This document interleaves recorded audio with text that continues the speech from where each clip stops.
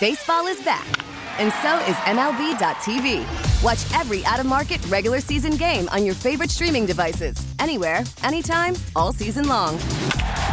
Follow the action live or on demand. Track 4 games at once with multi-view mode and catch up with in-game highlights. Plus, original programs, minor league broadcasts, and local pre- and post-game shows. Go to MLB.tv to start your free trial today.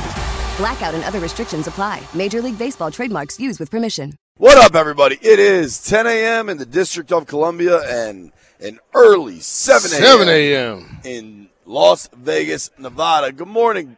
Good morning, Brian. What up, brother? How you doing, man? I'm good, man. I am good. We're kind of settling in here. Somebody decided to sabotage everything we had set up yesterday that was working completely fine. Landini, tell me if we sound okay. Good, busy day yesterday. Very busy. It was a lot of fun. It was.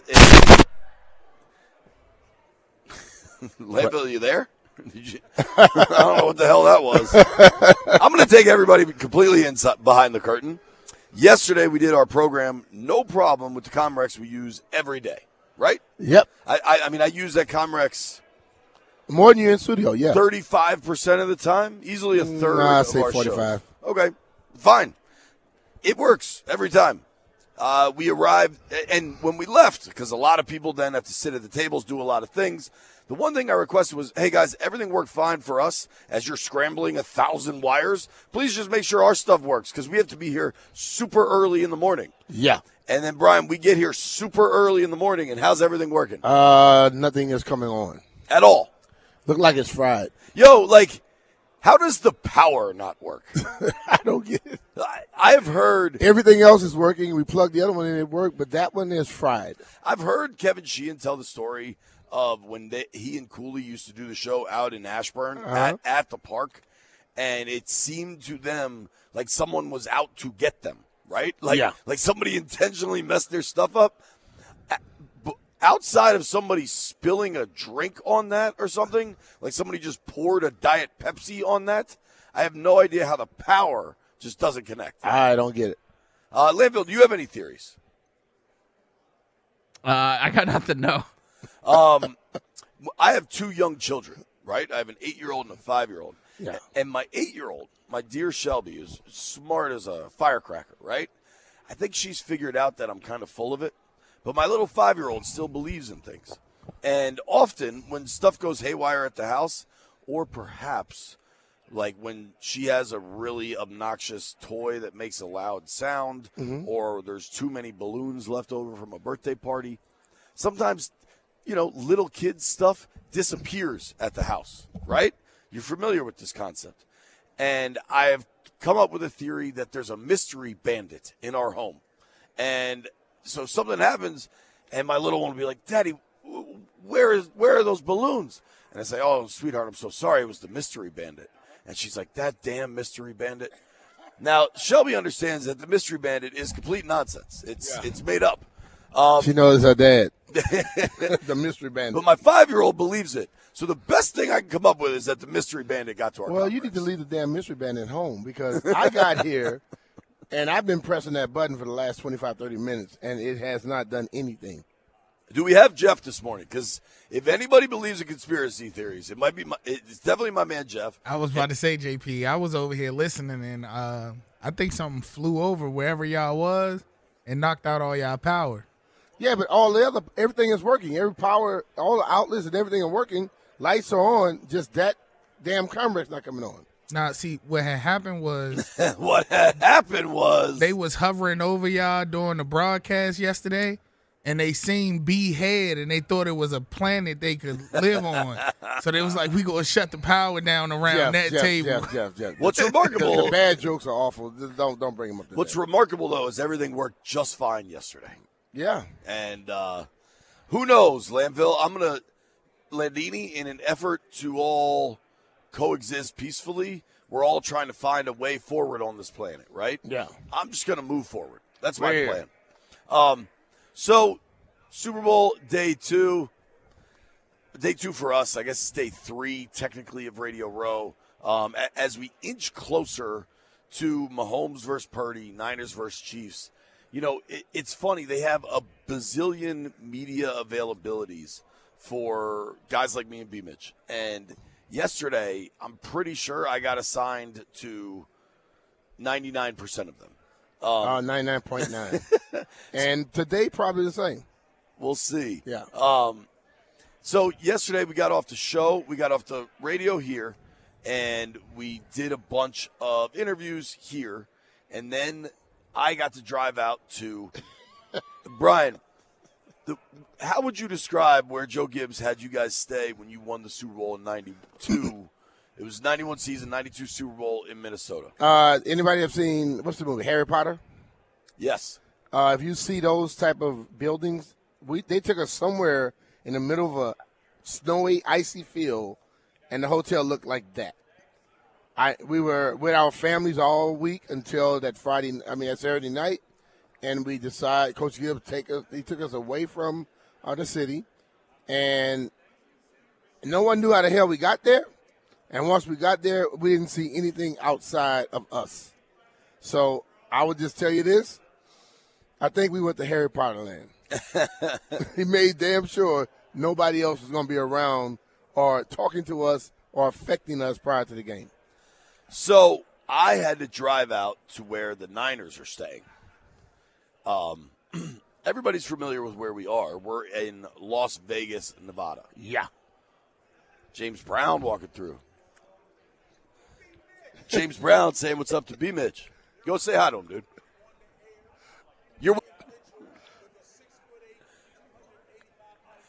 I love it. James Brown is giving a play-by-play of BMitch knocking somebody out. James Brown is big. Yeah. I don't know that everybody realizes that when they watch him on TV. Jay's huge, man. Did he play at all? Basketball, I think. Gotcha. Yeah. Is he a DeMatha guy? I know he's a DMV guy. I don't know if he went to DeMatha or not. But he went to what? Was it Harvard? Oh, not Harvard. Princeton. I think it might be Harvard, dude. One of those smart places. One of those places. The place that you and I did not go to. Well, I was accepted to Dartmouth. I don't know what you're talking about, Jay. Yo, your list of colleges changes every day. I was accepted to Dartmouth, fool. I was off, but I was like, they're on the football program. So what they accept you for? James Brown went to Harvard. James Brown went to Harvard. Academics, son. So you just randomly applied to Dartmouth? I was a chemical engineering major, and I was offered a scholarship from Dartmouth in chemical engineering. Landville, we've never heard this Dartmouth story. Is that accurate? You maybe never asked me about it because I've never heard it. Yeah, I guess y'all think I was with a major in underwater basket weaving because I was an athlete. No, you've told us about the engineering all the time. Yeah. I would have loved underwater basket weaving. I would have majored in underwater basket weaving 10 times out of 10. I think with BMitch we should check. You're talking about like Dartmouth in New England, not like that I'm time talking about, when you said you got green and all that stuff up there, way up there, Northwest, Ivy League school, yes. Right, all the way up there. Not like that time you said you had to go all the way up there to audition for Winnipeg. If you all ever and pay you meant attention to what I'm Shreveport. saying instead of trying to always crack jokes, Going up maybe north. you understand. Going up north. All the way up north. Well, that was Saskatchewan, but they were working us out in North Louisiana. James Brown went to DeMatha. North Louisiana, the same state. Yeah, still is up there. It was If you drive up north 4 hours, that's up there, right? Dartmouth State was in Shreveport, I think. If you drive 4 hours in Virginia, Landfill, you're going up or down, wherever. You're not driving right next door. If I drive 4 hours up, I'm going to be in Pennsylvania. Okay, but you're going to drive up there. Honestly, it depends on the day of the week and the time of day. You could drive 4 hours from that godforsaken office we work in and barely make it to Frederick, Maryland, depending on the time of day. If that happens, I probably would off myself. All right, so I drive out to where the Niners are staying yesterday. Mm-hmm. Chase Young is a football player. And you asked me, did he miss us? We were kind of just joking around. Like, he had to talk for an hour, and we were there for 30 minutes. So, like, at some point, you can kind of mess around a little bit. Yeah. And Brian, you know me pretty well. If there's one thing I'm good at, it's messing around. Yeah. Not exactly staying on task, but messing around, I'm your guy. Yeah, you're unbelievable at that. So it was Nikki and I who have both covered Chase since he was drafted. We both talked to him at the Combine before he was drafted. And I asked him if he missed us. You clearly saw that clip. Do you think he missed us? No. Why?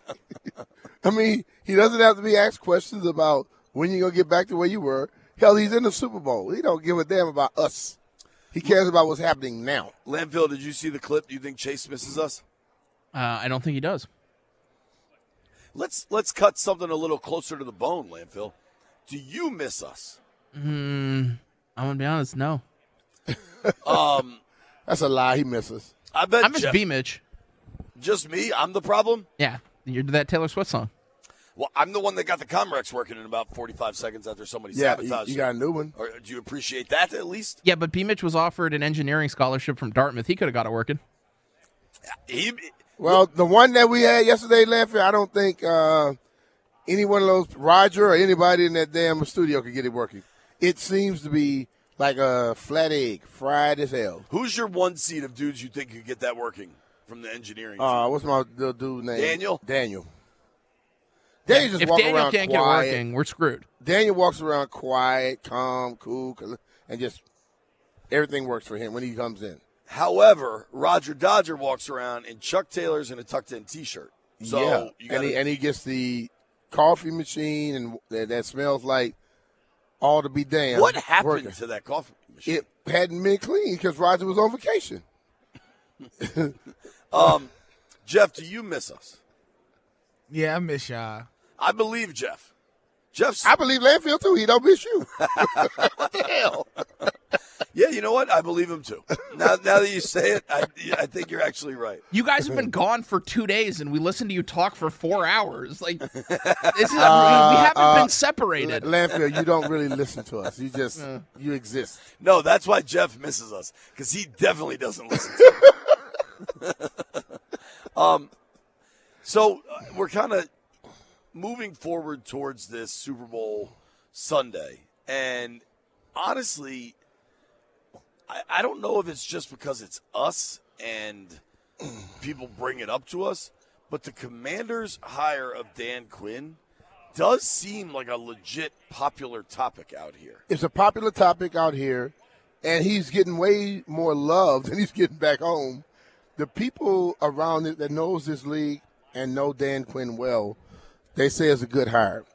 I talked to some of you guys yesterday. They were saying the fact that he is not now being the head coach and trying to call the plays is going to take a little bit off his plate to where he can focus more on that leader of men title, motivating people and things of that nature.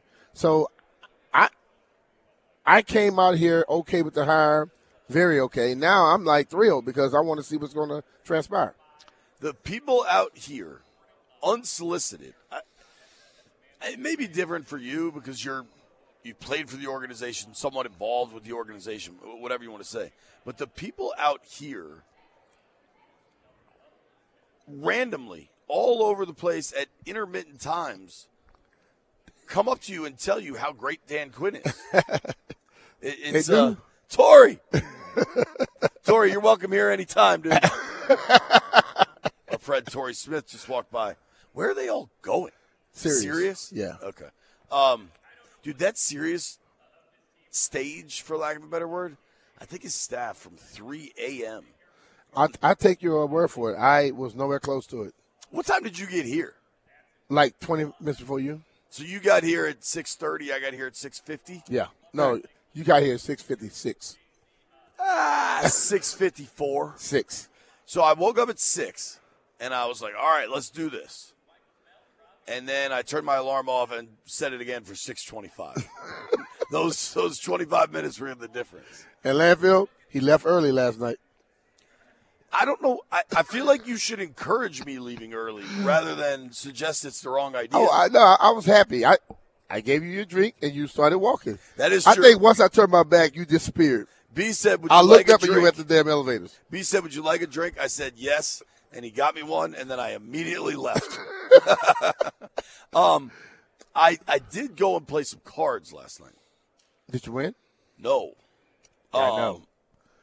I heard. As a matter of fact, y'all were horrible. We promptly lost. And, I played everything right. I played it by the book. Sometimes the cards just don't fall. Why do you think Vegas is so big? Because if it's the house rules, and they're telling you how to play, you're not going to win consistently, fool. That's how they build these buildings and finish them off in no time. Sure. I'm not arguing with you. Landfill.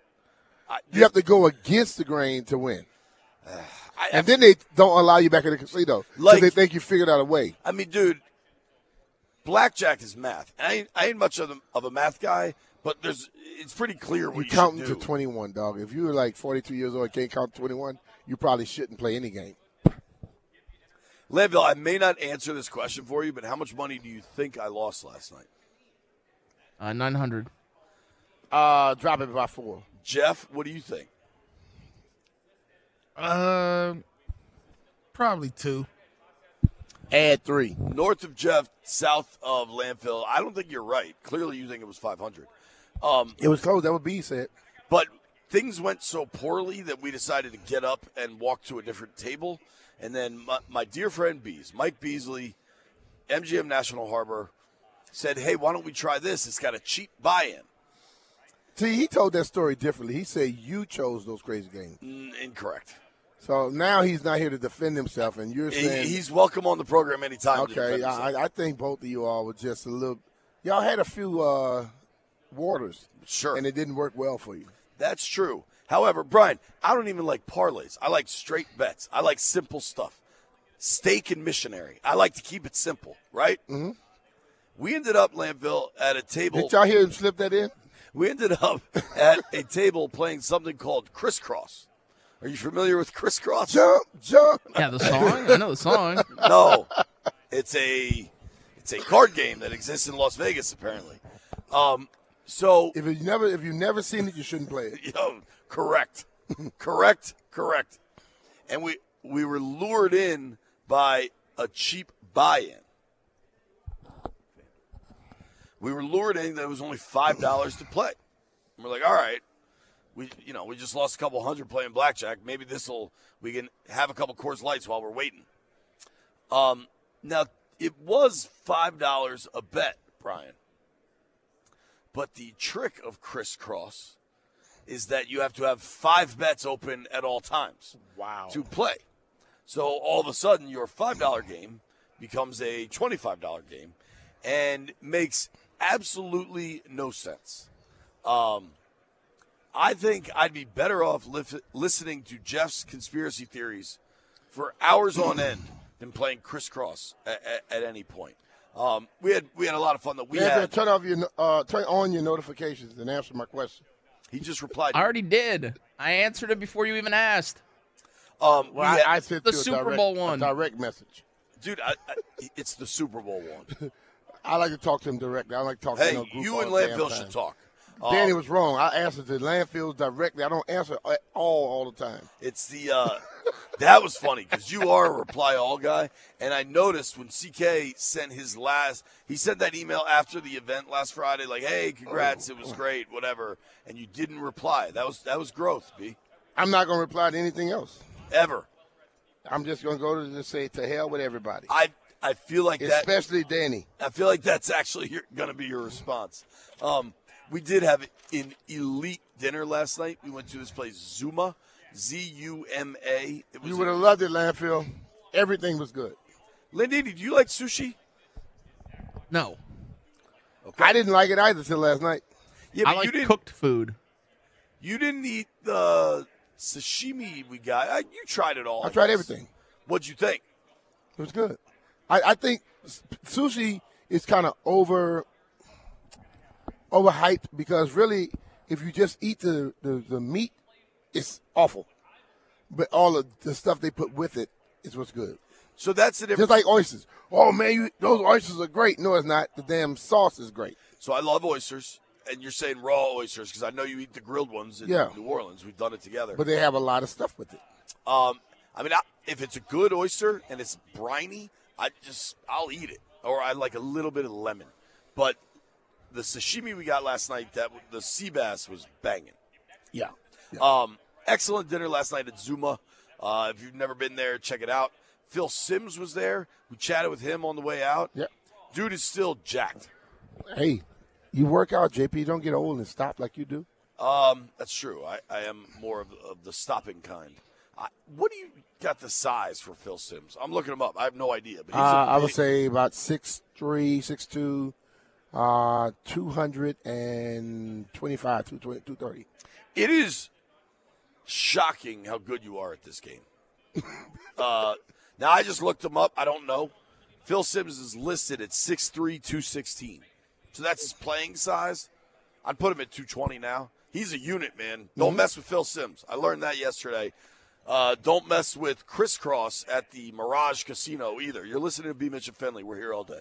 Hey, it's Brian Mitchell here. Happy Super Bowl to all who celebrate from FanDuel, America's #1 sportsbook. If you're like me, Super Bowl Sunday is all about scoring the best seat on the couch, grabbing your favorite football snacks, and placing some super bets. Listen, I love getting around with my friends, checking out the Super Bowl, because now we can find out who's the best of the best from all year. When you look at the game, you got Brock Purdy, the underdog, going against Pat Mahomes.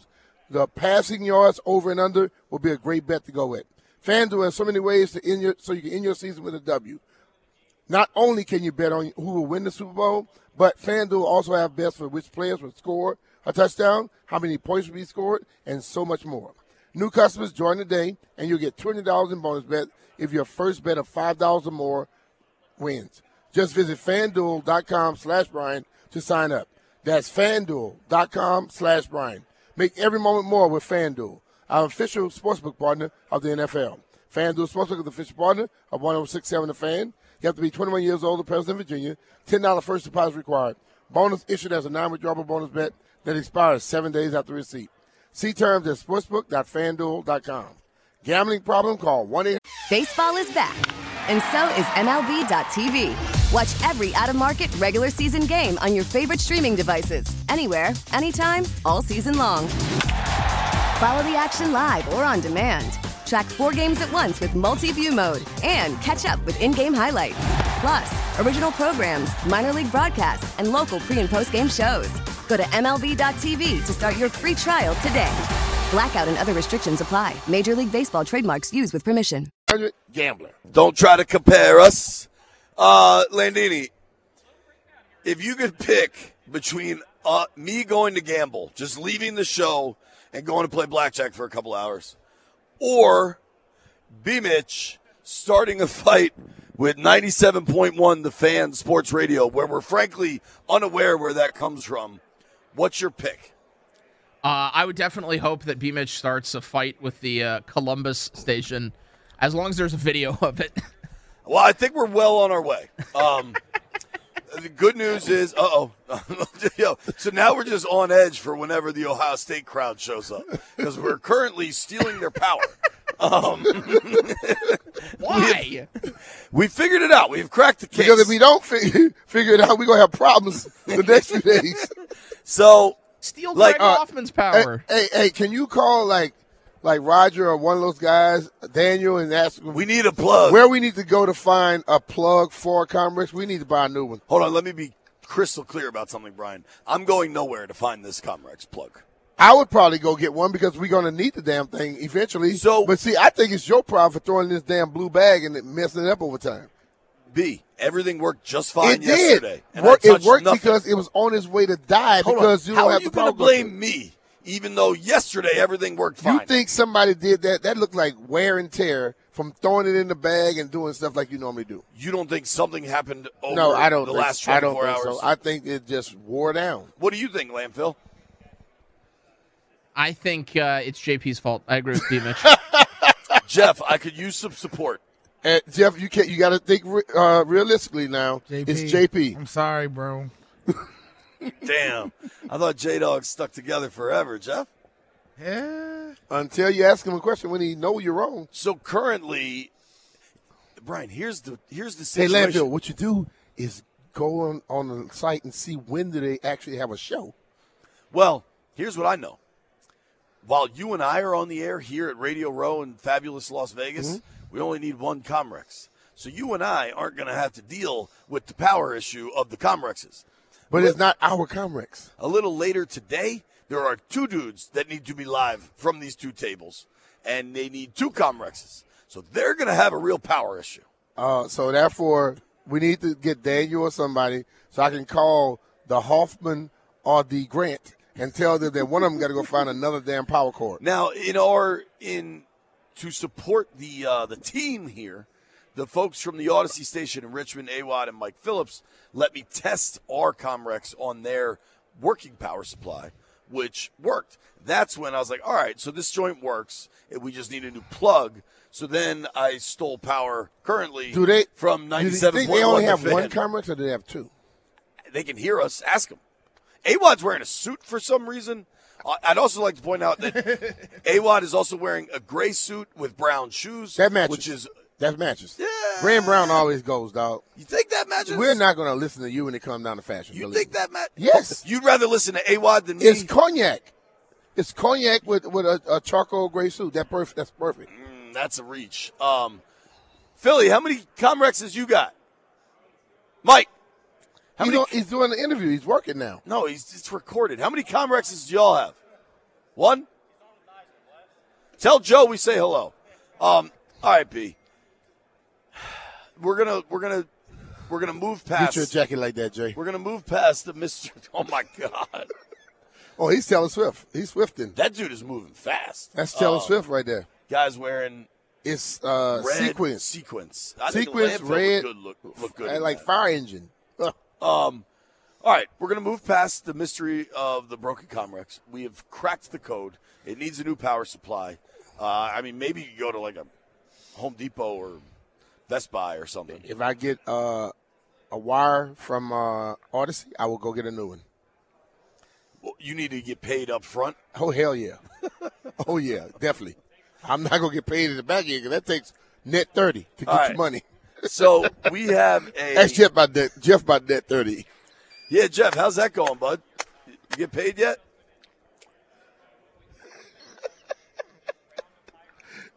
Silence. Maybe our Comrex is dead. I got something from something important. Okay, what we got?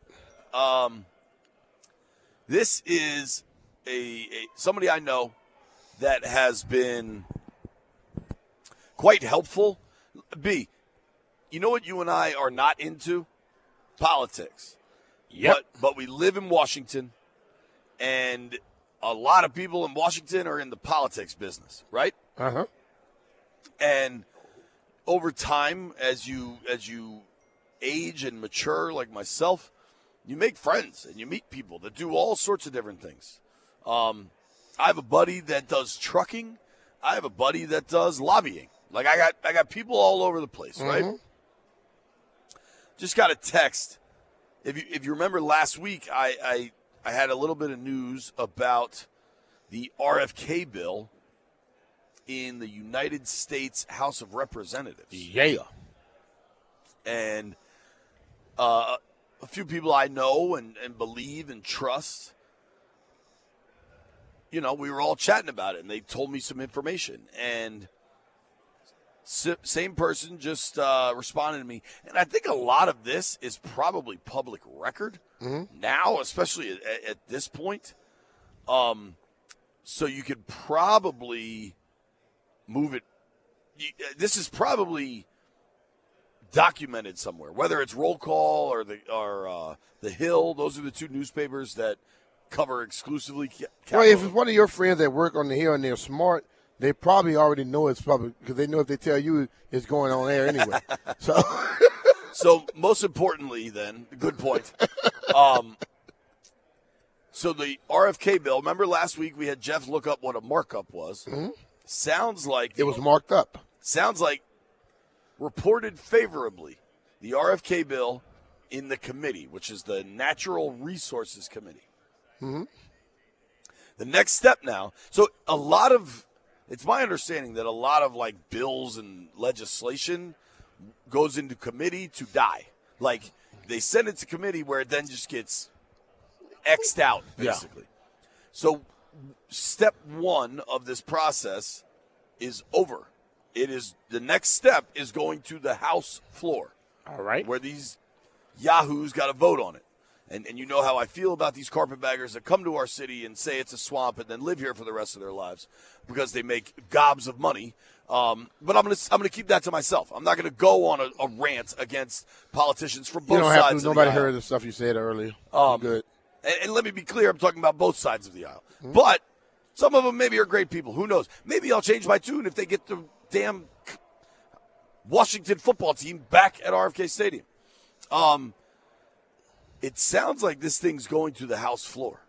Yeah. Now, Lord knows what those people will do.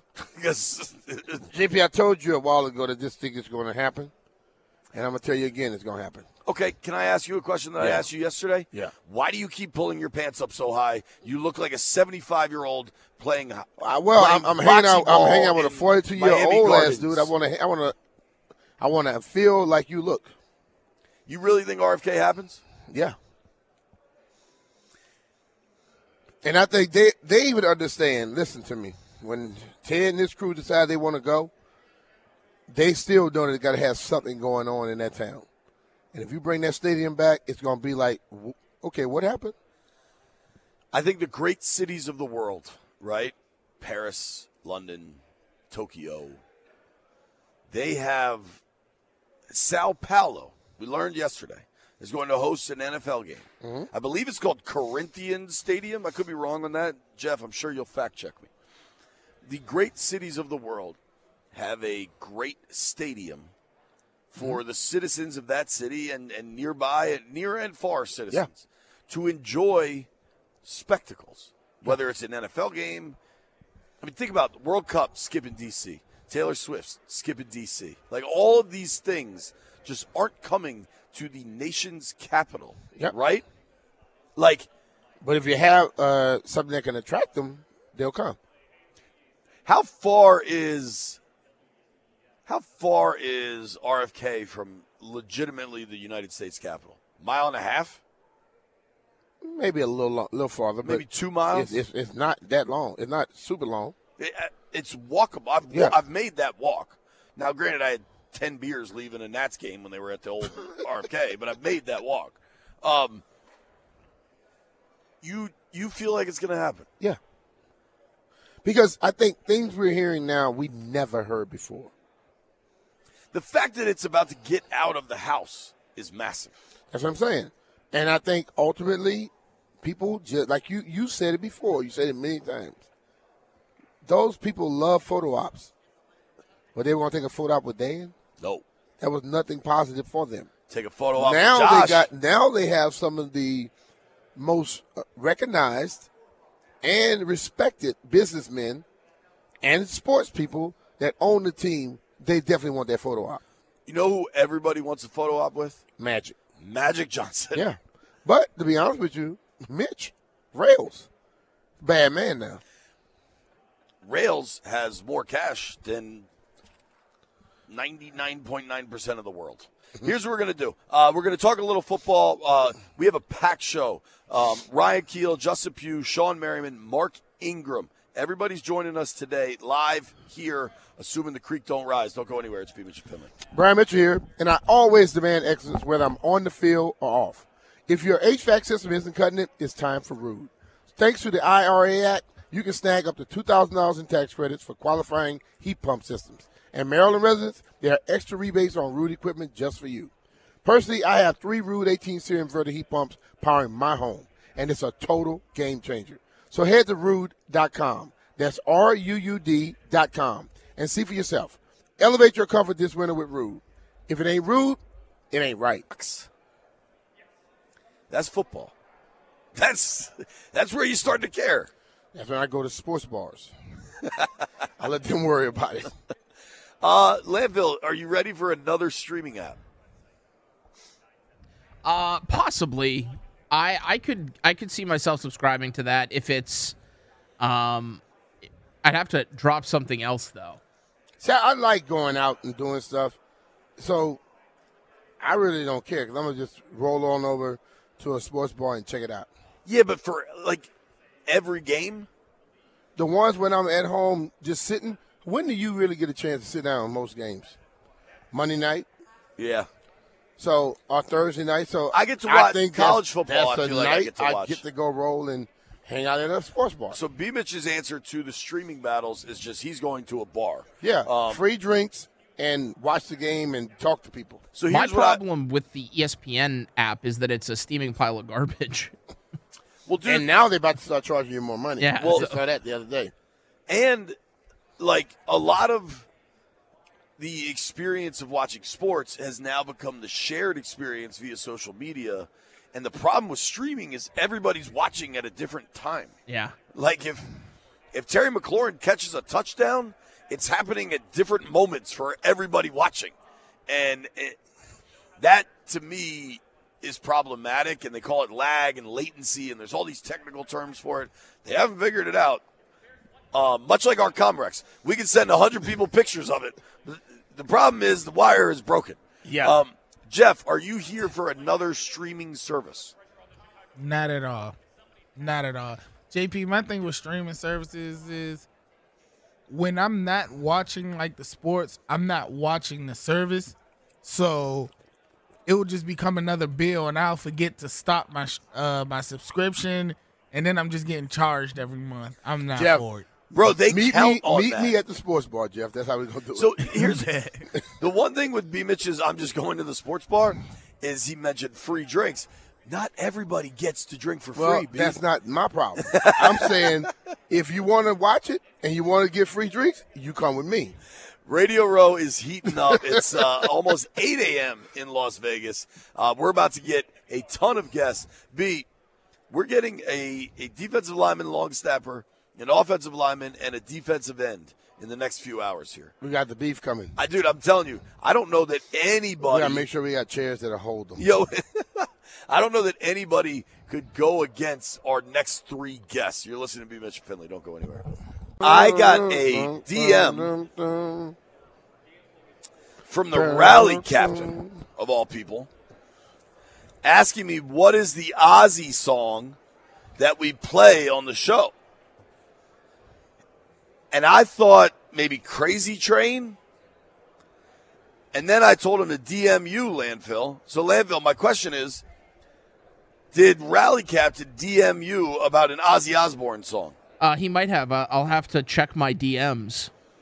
There you go. People all in landfill DMs these last few days. What the hell going on? JP was heavy in my DMs. Oh, yesterday. man. Why are you sending pictures to landfill late at night? That did not happen. How did when did I DM you, Landfill? Yesterday, you were DMing me links because you can't get your email to work. That's true. Now, the good news is Ryan Kuehl is here. He's going to join us in about 30 minutes. The good news is I have my computer today, so I'm back in business, baby. You're in business. It's always something with you, dog. Now we get the computer working and the Comrex dies, but we've moved on. We're on to Cincinnati. We're on to Cincinnati. Yeah. We've made it work. I think we should talk a little bit of football, Brian. Yeah. I got to talk to Matt Ryan yesterday. Matt Ryan. Yeah. Pretty famous football player for the Atlanta Falcons. Yes. He was there with Dan Quinn, and what was his thoughts of Dan? Spoke highly of him. Said it's a guy that lets you do what you want, lets you be a man, just kind of demands the best from you. Mm-hmm.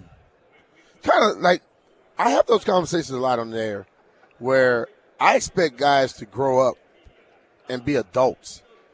I don't think you need if the coach has to always crack the whip, they're choosing the wrong damn people.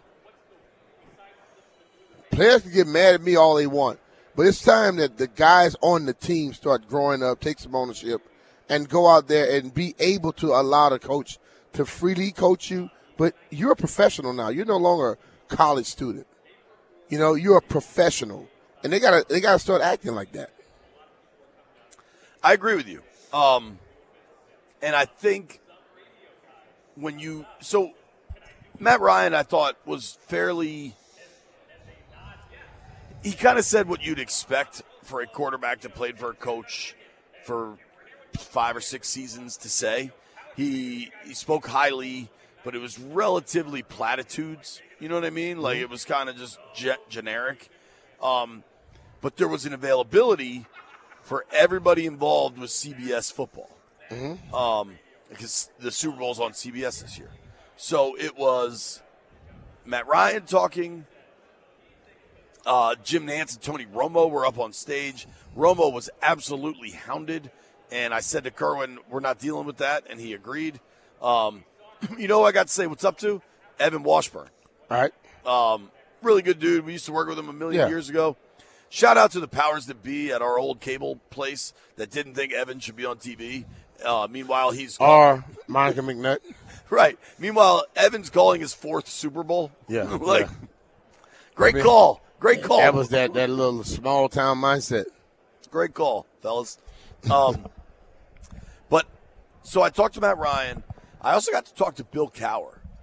And I like old Chin. Yeah, dude. You can tell he's cool. And what do they say, Jeff? He stands on business. Like, he's not backing down, but he's not hot-taking either. Like, he's not there. Yeah. I don't know this, but I wouldn't be shocked if Bill Cowher has 0 social media. Like, he's not there for clicks. Whether he's on social media or not, Bill is going to tell you what Bill thinks, not what Bill thinks is going to get him the most clicks. Right. And that's why a lot of people, I understand people follow him, but they just turn me the hell off. So, how about this? Apparently, Bill Cowher is on X, Twitter. I don't know that this is actually him. Maybe it is. Got a blue check mark? No, but the blue checks are. I'm just asking.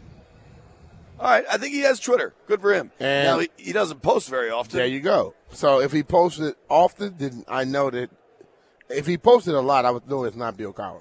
Right, I agree. So I got to talk to him yesterday about, I think this coaching cycle was pretty interesting, Brian, because depending what you believe, what you buy, a lot of defensive guys got jobs. And for all the talk of offense, it was a lot of defensive guys that got jobs this cycle. Uh-huh. And you wonder if things are switching or if it was just a unique situation. I think you can't stress enough that a lot of the offensive guys have been plucked through. Like, there's not that many hot young candidates to hire. Yeah, but I think the ultimate thing is it's not a requirement to have an offensive guy. The requirement is to have the best coach possible to motivate your guys and get them to play. Because if a defensive coach comes in, he needs to get a legitimate offensive coach. And I think that little thing of people, everybody thinking, it has to be a offensive coach. Just look around. And there are a lot of defensive coaches, defensive-minded coaches, that do not call plays or whatever, but they got a good team and a great staff. Agree with all that. And a lot of defensive guys got hired. Yeah. Now, is it worth pointing out that Ben Johnson and Bobby Slowick decided to stay where they were? Maybe. But the records of history will not show that, right? It's just that all these defensive guys got the job. 2 quick things before I get into Bill Cowher. I'm pretty sure Cam Newton just walked by wearing a top hat. Yeah. So Cam's a little strange. He does his own thing. Also, I think that's Jay Glazer over there. He is jacked. Jay's always been like that, dude. Yeah. I mean, I've seen him on TV. I don't think he wants to wrestle you or whatever. UFC. He's a trainer. Yeah. But he always walks around like right, looking like Igor Pusky. So what stood out to me from Cowher yesterday is I asked him, are you excited for Dan Quinn to get another shot? And he said, yeah, what I think Quinn can build is an identity for this team. And, do you know Mark Davis? He's in Norfolk now. He's in Richmond forever. Yeah. Good dude. And Mark asked him something that was interesting to me because I feel like it's such a foregone conclusion, but it's different when you hear it from somebody like Cowher, the coach in the league, is clearly still tied into the league. He said, well, what do you think of Sam Howell? And Cowher was like, there's some things there you like, stuff to be excited about, but they have the number 2 overall pick, and they got to think bigger. They got to think of somebody with a higher ceiling. And I feel like it was just Honesty. The truth. But see, and that is where I've gone with it. Listen, man, the problem with media today, we get caught up in who we like, okay? And ultimately, if we're going to be true judges of talent and what people are, we can't just go by what we like. We got to go by what we truly see, what we know, and based off of the people we've talked to, we know what the standards are. As I said before, Sam, when things were right for the first guy, was a perfect dude. When he had to do some other stuff, you find out he didn't read the defense as clever as he wanted to. He would wait for guys to get open. You can't wait. You got to throw them open. He threw at a spot he threw at a person instead of the spot. You know what I'm saying? Some things were not there, and I think ultimately you see talent, but you understand if that stuff stays like it's been, he won't have a sustained success. And we saw that as the season went on. Yeah, I think it was fairly clear to see. And basically what Cowher said is, I don't think people should be chasing D'Amico Ryans, C.J. Stroud. I think that was a guy who came in who had extreme talent, who was damn near perfect his first year. If you're playing cards and you have a 4-5 and a 7-8 and you're just hoping you get the 6, odds are it ain't coming. They hit the 6 in Houston, right? Well, they basically started off with 4 aces. Right. That's how that was. But I think what Cowher explained is if you can build a program the right way, you play good defense, you run the heck out of the football, you can bring a rookie quarterback along. Mm-hmm. And you can discount what he's saying, and I know there's lots of people that want to kind of like marginalize traditional football theory like that. And he was like, we did it with Roethlisberger. Like, he has an exact point, an exact person and a Super Bowl ring that he can point to that plan worked. Yeah. And I kind of think that should be the plan this coming year. I don't think they're going to be a Super Bowl contender, but you've got a young quarterback. Protect him. Let him learn over the course of the season. Now, I just don't know that they'll do that. But you have to improve the football team, too, to help him. And you have to play stronger defense. Okay? One thing about, like, we talking about the success of Brock Purdy. Brock Purdy gets extra possessions of the football because his defense plays great. And then they run an offense as to one which their defense is on the sideline getting rested. And they don't expect him to go out and just throw the ball down the field and be the big play guy. They have multiple people that are very, very talented to where they can utilize all of that experience. So when we talk about complementary football, that's what they do. Did we really run complementary football last year? I mean, the defense couldn't get off the field, or they gave up big plays early, and the offense goes on the field. They weren't having long, sustained drives, which put the defense back on the field. So they didn't help each other out. And a lot of the times when you go to a third down situation and you have a play, it's going to be tight. But if you're waiting for it to be perfect, it probably won't work, right? And that happened a lot of times. I think a lot of decision-making caused them a lot of issues last year. And that I don't understand that defense. I'm just saying I don't know how it was 5 to 8 years to where I am watching people – when the ball is snapped, they are still trying to figure out what the hell to do. That is asinine to me. I think when you go 4-13, clearly there was no complimentary football. Mm-hmm. It was everything went bad. You went 4-13. Yeah, I mean that's just awful. And I think you got to recalibrate that. I just kind of just cycling through my brain here, right? When you talk about Cliff Kingsbury coming in, is he the right guy to develop a young passer? I think you can argue yes. You can argue the work he's done with a number of different quarterbacks going to his college days, whatever, right? But I think Charles Davis pointed this out to me yesterday. that a lot of Kingsbury's success was with kind of pocket guys, not runners, especially if you go back to Texas Tech prior to Mahomes. Even Mahomes didn't. You wouldn't describe Mahomes as a runner. He can move well. He's a guy who has the ability to extend plays, but he's not a runner. But that's even better. If his guys are pocket guys, but they have the ability to run, that's even more. I don't want a statue. I want a guy who can sit in the pocket and read defense and pick them apart. But if everything breaks down, I need a guy that can be able to run. I don't want a guy that cannot run. You have to be mobile at least. Yeah, I'm with you there. I also think as we advance, the quarterback position is kind of evolving where everybody's at least somewhat mobile. Who's a legit pocket-only guy now compared to 5-10 years ago? Maybe Goff. But Goff runs the ball every so often. Right. But I think he's more of the pocket passer than the other guys out there, Stafford. But Stafford probably. They can all get out and go. Tom Brady did not want to run. Every once in a while, Tom ran. And that's every once in a while, every other 5-6 years.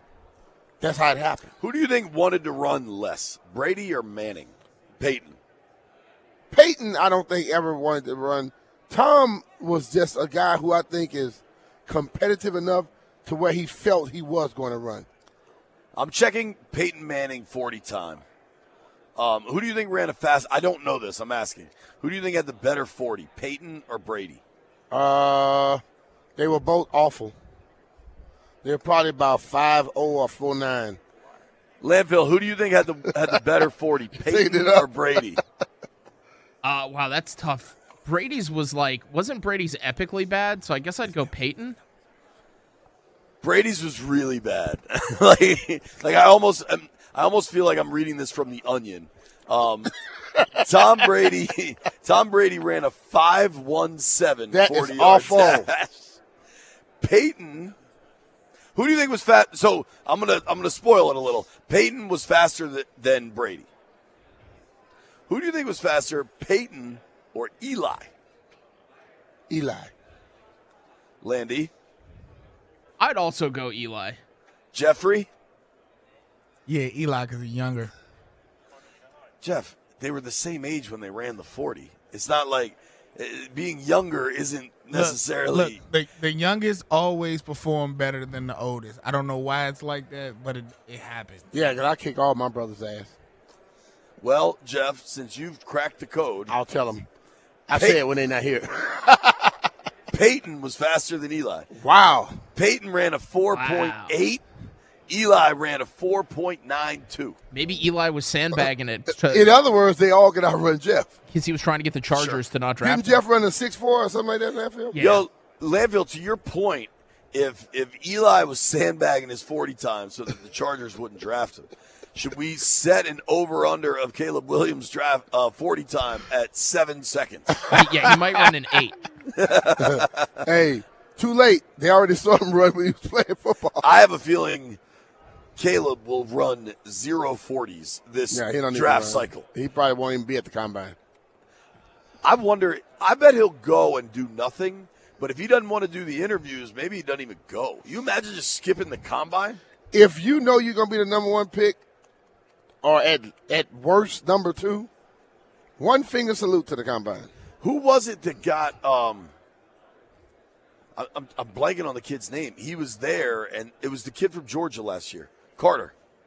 Yeah. He was at the combine, and then all the arrest stuff came up, and then he had to leave. He left. Yeah. I love the agent put out he had to go check on his family. Yeah. Make sure my family okay, or make sure you're not about to get handcuffed. All right, last one of these. So Peyton's at 4.8. And this is just a Google search. If somebody has more information, God bless you. Peyton's at 4.8. Brady, 40 time 5.1. 5.17. That's almost 5.2, B. I think I can beat that, now. I don't think you can. Probably not. Eli, 4.92. What do you got Big Ben at? Roethlisberger. Big Ben's whole shtick was that he could move a little bit, though. Okay, what do you got him at? 4.89. Landy? I'll go like 4.79. Jeffrey? I was 4.7 flat. 4.75 for Ben Roethlisberger. Last one at Mahomes at. 4.79. I would say Mahomes like a He can move, 4.55. Yeah, easily 4.5. Easily, Jeff? I'm gonna say 4.6. Patrick Mahomes ran the 40-yard dash in 4.8 seconds. 4.79, dog. That's right there. You nailed it. Ryan Kuehl joins us next. Don't go anywhere. We're going to find out what Ryan running in. Yeah, Ryan, what was your 40 time? BMitch and Finlay, 106.7 The Fan, live in Las Vegas, baby. Radio Row, getting ready for Mahomes versus Purdy, Niners versus Chiefs. Joining us right now is our friend, Mr. Ryan Kuehl, B's old teammate. Ryan played. Every time I say it, you tell me I'm shorting you years. You always short me years. So you tell me how many years you 12 played. years. 12 years in the NFL. You always say like 10, and I'm like, dude, these years are hard to get. Hell I'm yeah. taking every one I get. Here's all I'm saying. on the website, Yeah. I'm just saying Pro Football Reference Okay. has you at 9. Yeah. Well, no, I was hurt. I was on IR. Right, a couple right, years, right, So that's probably. I'm just saying. So played for the Skins, played for the Browns, played for the Giants, got a Super Bowl ring with Tom Coughlin, Yeah. Eli Manning, and the Giants. What's up, man? How are you? When did you get out here? I got out here yesterday, and it's pretty cool here. Be on Radio Row. I've been on here before with some other when I was working at Under Armour. But it's cool to see and cool to be back, and Vegas is starting to fill up, Oh, yeah, it starts off a little slow. I know. Yeah, you But can then it's see like a freight Today, train. I know. Today comes, and then Thursday is when the fans come in. Yeah, JP's running out of town that day. Yeah, Yo, I don't blame you. I think bro. it's a good idea. For you, yes. Yes. So for folks that don't know it, B and Ryan played together with the Skins in the 90s. Ryan and I are friends. We all play golf together. We all know each other fairly well. But you're forgetting, JP. That I shoot a 120. No, you can't hit it far enough. But Mitch had a cup of coffee with the Giants with Tom Coughlin. Yeah. Oh, I forgot. That's true. I left before Tom got there. Was it before Tom? Yeah, when Tom was coming in, that's when That's spring. Yeah. But Yeah. he got hired, but then you left before he like. Yeah. And You I loved playing for Jim Fossil. No, I didn't. I couldn't Can I tell you a stand funny Fossil. story about Mitch? So we're in there lifting, and Tom had gotten hired up in New York, and Tom was like certain socks, certain shirt, certain shorts, all that stuff. And Mitch is in the weight room lifting, and he's got like the wrong socks on. And like the strength coach is a guy named Jerry Palmieri, and Jerry came was down. cool. Yeah, Jerry came down. He's like, he's real like he swears to Brian, big Hall of Fame, should be in the Hall of Fame guy, older guy. He's like, hey, Brian, I mean, you got the wrong socks on. And it's just like, man, the socks don't make me lift any better. And I knew right then, I'm like, Tom and Mitch aren't. No, I'm out. Made in heaven. I imagine That's why that was an edited version of that story. When I went to visit Jacksonville when Tom was there, Yeah. and he was talking about how he wanted both feet on the floor, and guys I was like, I'll check with y'all later. I'm going back to that. My dad's a military guy, but you're ridiculous. I'm not dealing with that. Yeah, Tom's. Yeah. But Tom softened as he got into it. When he softened, they won. Yeah, exactly. So Strahan went to him and like softened him, and that's why like we talk about or I think about like segue into like Dan Quinn, right? Like second chance. So I think like Tom changed. One and thing- I think coaches can change. They Totally. just they get the feedback if they're now if they're not aware and they think they're right, well then they're lost cause. Well, But if the they're ego can smart always enough- play a role. right? If they're smart enough to Totally. like listen and figure out like can I do something better. And that's what Tom did. Now, Tom came to New York and he implemented his system, and then he got Stray talked to him and some other guys, and he started showing us his personality. There you go. All right. So that's good. one thing that's been really interesting during this process, during the coaching process, is I text you probably 100 times a day, right? Like we are in communication a Yeah, lot. he's annoying. A little bit, yeah. And I mean, yes, I'm not disputing any of that. Right. But you were very clear that, and B said the same thing repeatedly on air, that people get so caught up in offense, defense, play call, or whatever. As former players, you both swear that leader of men is the most important kind of category for a head coach to check. Yeah, 100%. And it's not like you and Brian and I talked. It's just I think from our shared history, right? Like, there's all these coaches. I forgot you guys were in New York today. Yeah, well, it's very brief. Yeah. But coaches like they got to be able. You got offensive guys, defensive guys, special teams guys. You got guys that are 22, and you got guys that are 35, right? Some guys have kids, and going to high school. Other guys are running down the streets, on every chance they get. Sure. And so the ability to garner all of that different perspectives and get them pointed in the right direction, to me, overcomes everything, in terms of like X's and O's, right? So like you got to get that first. Yeah, you got to have coaches who can scheme them up, and you got to get dudes, right? You need dudes who can play. Need players. Yeah, but you got to get them all pointed in the right direction. If you don't, then you can see teams that don't have it, right? Teams are always, you're wondering, like, why don't they win more? Why don't they have more success? Or, they're underperforming this year or every year. Or the coach, you could see the coach losing it, right? It's because the guys aren't following them, and you got to have that, whatever it is. I played for a few guys that were like that, and like leader of men, like you got to get it. See, that's what I said. Like, people always talk about the guys that are going to come in and they're going to have the X's and O's, and I think it's more important who can lead the guys rather than the person who can draw up a scheme. Yeah, I actually put a Mitch. I think you'd agree. Like, I don't think it's such a copycat league. Like, everybody plays the same defense, same offense. They call them a little bit different. The language is different. But it's copycat. It works, But I think the bigger thing from a coaching perspective, it's like when you call it. Yeah. Right? Yeah. Like, to me, more than the X's and O's, it's like in game, can you call the right play at the right time and get your horse out on a one-on-one spot, get him in position to win? That's more important than, even the X's and O's, right? It's when you call it. Talking with our friend Ryan Kuehl here. Adam Kaplan walking by. What up, Cap? Did you see Cam Newton walk by with his top hat? Is Cam here? We saw him. Yeah. Do you know him from working with Luke? Yeah, we signed him I signed him to a contract in Under Armour. Oh, wow. Yeah, back when he came out of Auburn. Dude, he's not the same guy he was now than he was when you signed him. No. He is strange, dude. He's a good. He's a good dude. He's a good dude. He's a freak. He was a freak. Truly strange. He was a freak. He had a lot of baggage. He has invented like his own language. Like I don't know what the hell these tweets have to say. How do you find that font? Because I don't have access to that font. Must not be on ours, JP. So, your career has been remarkable in that you had the NFL success. Yep. Played 12 years in the league. Yeah. Played at UVA, obviously, and then you go on to Under Armour.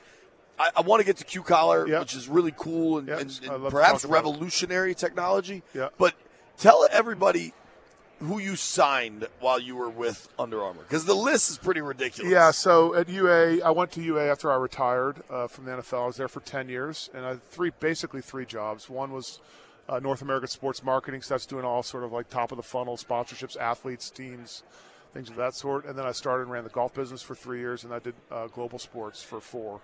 So in that, you signed a lot of athletes. So I was fortunate enough to sign and pick a few. So in golf, the first 4 I signed in golf were Jordan Spieth, Cam Smith, Matt Fitzpatrick, and Gary Woodland. All major winners. I think all won a U.S. Open. Cam hasn't won a U.S. Open. He won a British. Right. Cam didn't. No. Has Spieth won a U.S. Open, though? Yeah, he won out in Seattle. Yeah. Oh, right. When DJ missed that putt. Yeah. So those are my first 4 5 golfers. feet. Yeah. Yo, downhill. You two don't miss those. I miss those. Yeah, we're supposed to miss them. Yeah, I miss those far more often than I make them. So those are the golfers. Then we signed guys like, I had a good group of people working with me, too. What was the Brady negotiation like? Tom was interesting. Yeah, Tom was cool. Like I like working with Tom. He's a really good dude. He's a really good guy. But tough, right? Tough, yeah. He was particular, but that's okay. What was were there weird avocado stipulations, or was it just cash stipulations? There's something. Yeah. On shoots and stuff, you had to have his certain, vitamin water, lemon vitamin water without no cal, like that lemonade one. He wanted that. He liked grapes. There's certain things to that. But that's fine. It's as athletes go, and as much as he is a star, he's easy. Okay. We dealt with a lot of guys who were a lot worse, who are a lot bigger pain in the necks. Yeah. Those that don't show up. Yeah, show up. He showed up every time. He was ready to roll. Treated everybody great on set, or we're dealing with everybody, product people. The one cool story JP will probably like. So in And so I guess we're good on time, right? Just go. Yeah, okay. We'll figure that out. All right, cool. Julio Jones versus A.J. Green. Who to sign? Yes. So they were both top wide receivers. Both out of the SEC. Georgia and Bama, I went on both, Georgia and Bama. And so I talked to a guy named – so I always used to have, like, and same thing at golf. I had my crew of people that I built relationships with and I trusted. And one of them is this guy named Joe Collins, who was a scout. And he was when I was in San Francisco, he was in Cleveland, and he was in New York. He's always Southeast. He lived in Amelia Island. And so he had both those guys because he had that Southeast Conference, right? Mm-hmm. And I call him. I'm like, hey, this is what I'm trying to decide which one to go after. And Jimmy Sexton was representing Julio, and he's a big-time agent, so I'd be sort of have my I's dotted and T's crossed. And so he told me a story about Julio, and he said, so I'll just tell you this one thing about Julio.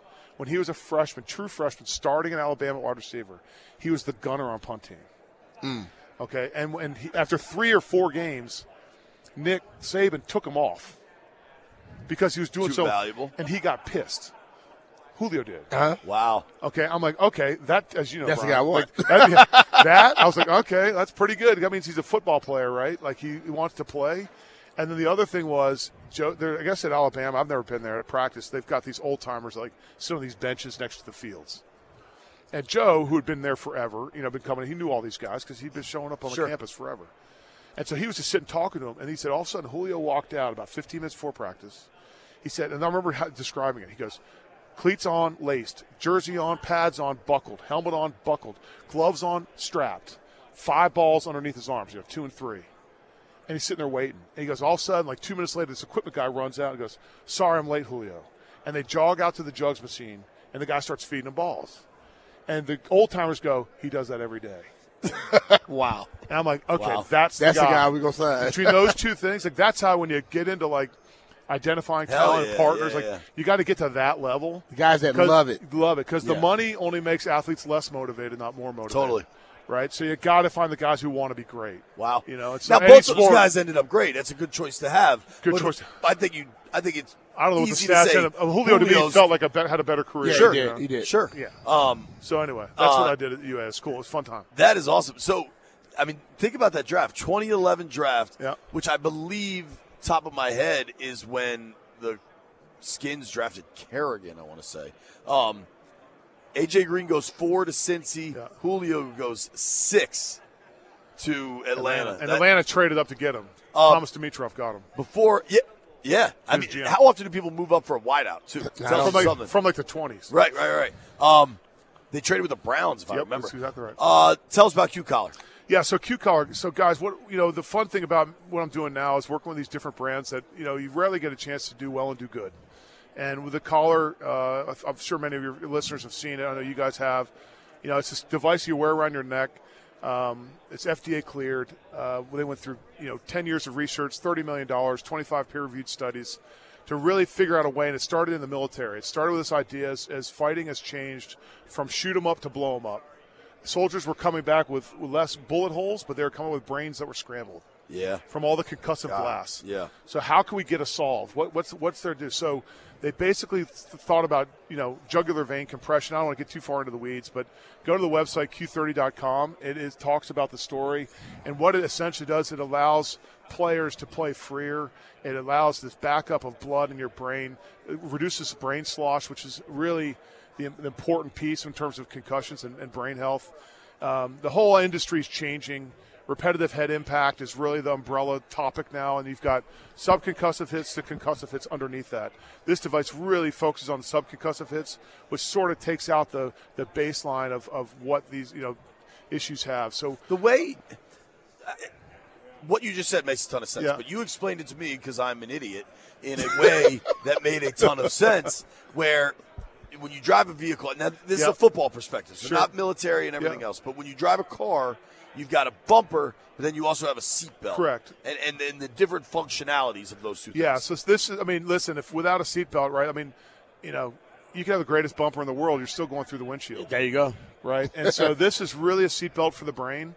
It allows you, and sometimes, listen, and this isn't 100% no device is, right, but what it allows you, like a seatbelt, you can get in a wreck, you may get a cracked rib from the seatbelt, but you're not through the windshield. Right. I'd rather a cracked rib and not so be this here. thing really what it does in terms of the backflow of the brain and creating a little bit of a cushion with the brain between the brain and the skull, reducing that slosh, it really acts as a seatbelt. The brain's suspended on a brainstem. Who are some of the guys in the league wearing? I know Kuehl wore one. Yeah, I think J.D. McKissick was wearing one. J.D. McKissick wore one here in Washington. I mean, we've had everyone, Tony Pollard to King Henry wore one down to Tennessee. Chris Godwin, Drew Tranquill in the Super Bowl, he'll be wearing it. So we got about 80, 85 guys in the league. We don't pay guys, so they basically adopt it because they want to be available. Like every athlete needs to be available to play, right? And the pros, you're trying to get your check. You're trying to get your next contract. Hell yeah. Right? And I get it as an ex-player. Mitch, you get it, right? And if you're missing games because you're out because of brain issues, that's a problem. So younger people, like they want to play, they want to be there for their team, right? This is about availability and taking care of their brain over a long term. When you're watching games, and is anybody wearing it this weekend in the Super Bowl? Tranquill, okay. Yep. Tranquill. So when you watch games and you see these guys wearing this, and dude, like people always ask, like, what is that thing on his neck? Yeah. That's what it is. It's called Q collar, and it's designed to. I know the language is specific. It's designed to ideally reduce concussions, right? Reducing the impact of subconcussive hits. Okay. So underneath repetitive head impacts, the front half of that spectrum is subconcussive hits. Then you got concussive hits. Subconcussive hits you don't even really feel, but the accumulation of those are a problem. Yeah, you go. Yeah. Right? So we're trying to cut those out, which means when you get the big bangs, they're less. You have them less, and they're less, and they're easier to come back from. How annoying are the lawyers and the insurance people on that language? Incredibly. And I probably screwed it up, so I probably got some text messages. But that's okay. It's all good. Before you go around, who wins the Super Bowl? Yeah, we need a prediction. It's really tough to go against Mahomes. Sure. I mean, I think they're. And I actually put it more on their defense. I mean, Spags is in New York. Chris Jones. Chris Jones is a monster. Their linebackers are playing great. Their secondary Snead can cover. Like, I think their defense is actually what's going to carry it in Kansas City. The offense is going to get 17 or 24, something like that. Are you looking to move? Move where? Like from your home? Not right now. Why are you selling? No, but if you were, you should call John Leahy. That is our guy. You are. Dude. You're a pro. You're a pro. Thank you, man. Don't ever tell him he's not just a blogger. Be cool, man. Big-eared blogger is the preferred nomenclature. See you, boys. Dude, thank you. You got it. The BEB. John Leahy is the guy we would trust if we were going to sell our home. Leahy is a pro. He's been doing it all over the DMV for years. He knows what he's doing. And, BMitch, I know how much you think of John Leahy if you were to sell your home. What you would do, you would call John, the DMV MVP of real estate. And if you're thinking about an example, think about Ashley. She experienced the Leahy difference with John and his team firsthand. She called the entire process of selling her Woodbridge townhouse enjoyable, quick, and profitable. Ashley claims the attention to detail made all the difference. Yep, I'm talking about John Leahy and the Fine Living Group of eXp Realty. You can go to johnsellsdmv.com and find out your home's value in mere seconds. It only takes a few seconds to request an instant cash offer on your home at johnsellsdmv.com. John offers you flexible fees customized to your needs, and he knows that life happens. So if needed, John will let you out of your contract at any time. And that's why I would trust my buddy John Leahy to sell my house. So call John today, 301-900-3052, or online at johnsellsdmv.com, or even easier, just Google John Leahy and start packing. Insane in the membrane. That's how most people describe Brian Mitchell. I am sometimes. We are live, Radio Row, Las Vegas, Nevada, in advance of the Super Bowl. Niners, Chiefs. Torrey Smith is here. Ryan Kuehl is here. Cam Newton is here. That's an Under Armour list of all-stars right there. You just need Bryce Harper. All big game coverage on 106.7 The Fan is presented by Solo Stove. Feel the heat of the world's most popular smokeless fire pit, solostove.com. If you're driving around on Sunday, you can listen to the game on 106.7 The Fan. Right here. And, dude, you're going to be driving around. And 980 as well, right? I think so. But we're saying that anyway. Well, we're going to make sure that they're tuning into somebody on this station. For sure. What's interesting to me is as we get closer to this game, I thought Joe Tooney being out for the Chiefs was going to be a big deal against the Ravens. And it kind of wasn't. It wasn't. How do you scheme around losing a Pro Bowl offensive lineman in the AFC Championship? That's hard. It's hard to do it, but if you have, and Ryan can probably tell you this, when you have a legitimate GM and you have your roster structured properly, your backup guy may not be the other guy, but he's not going to drop way off. Some teams, starters are 1 point and the backups are way down. Other teams have them very close to where you don't miss. Back in the day when he had the Hogs, all those guys were able to play 10 deep. You know what I'm saying? 10 guys can play. And when you lost one, you never really lost in production as well. Yeah, I mean, it is kind of a remarkable feat. To that point, though, so coming up with us next is Justin Pugh, who's had a long, successful career as an NFL offensive lineman. But, B, almost what I think is most incredible, do you remember, I think it was the Monday night game where the Giants, who they beat, the Packers? Remember Tommy DeVito? Yeah. I think it was Giants-Packers. I'll look it up during the break here. But Pugh literally was signed off the couch that week and started, and I think he was starting at guard, and then the tackle got hurt, and he had to go play left tackle. Sometimes, bro, listen, as I said before, position flex is only good when you're damn good at one other job. If you're exceptional at one position, then I put you at another. You may not understand all of the idiosyncrasies of it, but you can play your tail off because you're talented. And that's the thing. We can't when you get guys, you got to find a guy who's damn good at something, and then he can help you out in another position when needed. But you don't want to drive a guy that's just average at everything. Sure. Dude, I don't know if you agree. You can feel the buzz picking up in this building. I told you that. Like, it's starting to feel like Super Bowl week. Now, all you got to do is go to the main lobby bar of any hotel in Vegas, and you will know based on the clientele if it's Monday, Tuesday, Wednesday, or Thursday, Friday, Saturday. Now, I've told you this. My first real welcome to the Super Bowl moment was with you in Minnesota at the W Hotel. Yeah. And that's all I will say. Yeah, it was fire. When we come back, Justin Pugh joins us. Don't go anywhere. BMitch and Finlay, 106.7 The Fan, live from Radio Row out in Vegas, getting ahead of, you've got the Chiefs and the 49ers this weekend. All your big game coverage on 106.7 The Fan is presented by Solo Stove. Feel the heat of the world's most popular smokeless fire pit, solostove.com. Joining us right now is 11-year NFL vet, and maybe another year this past year. I don't know how that counted. First round pick. Offensive lineman. They paying, you're playing. Exactly. Exactly. Justin Pugh joining us now.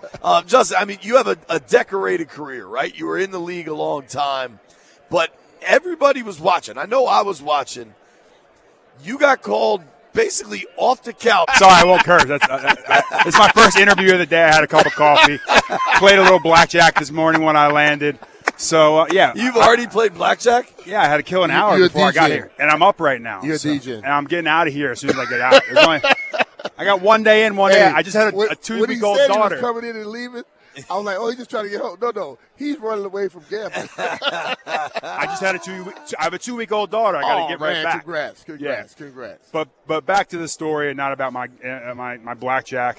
I literally was on the couch. The Giants had called me. They said, hey, we've had some injuries with the offensive line. We know you're here. We know what you can do. Would you be interested in coming back? So we worked the deal out.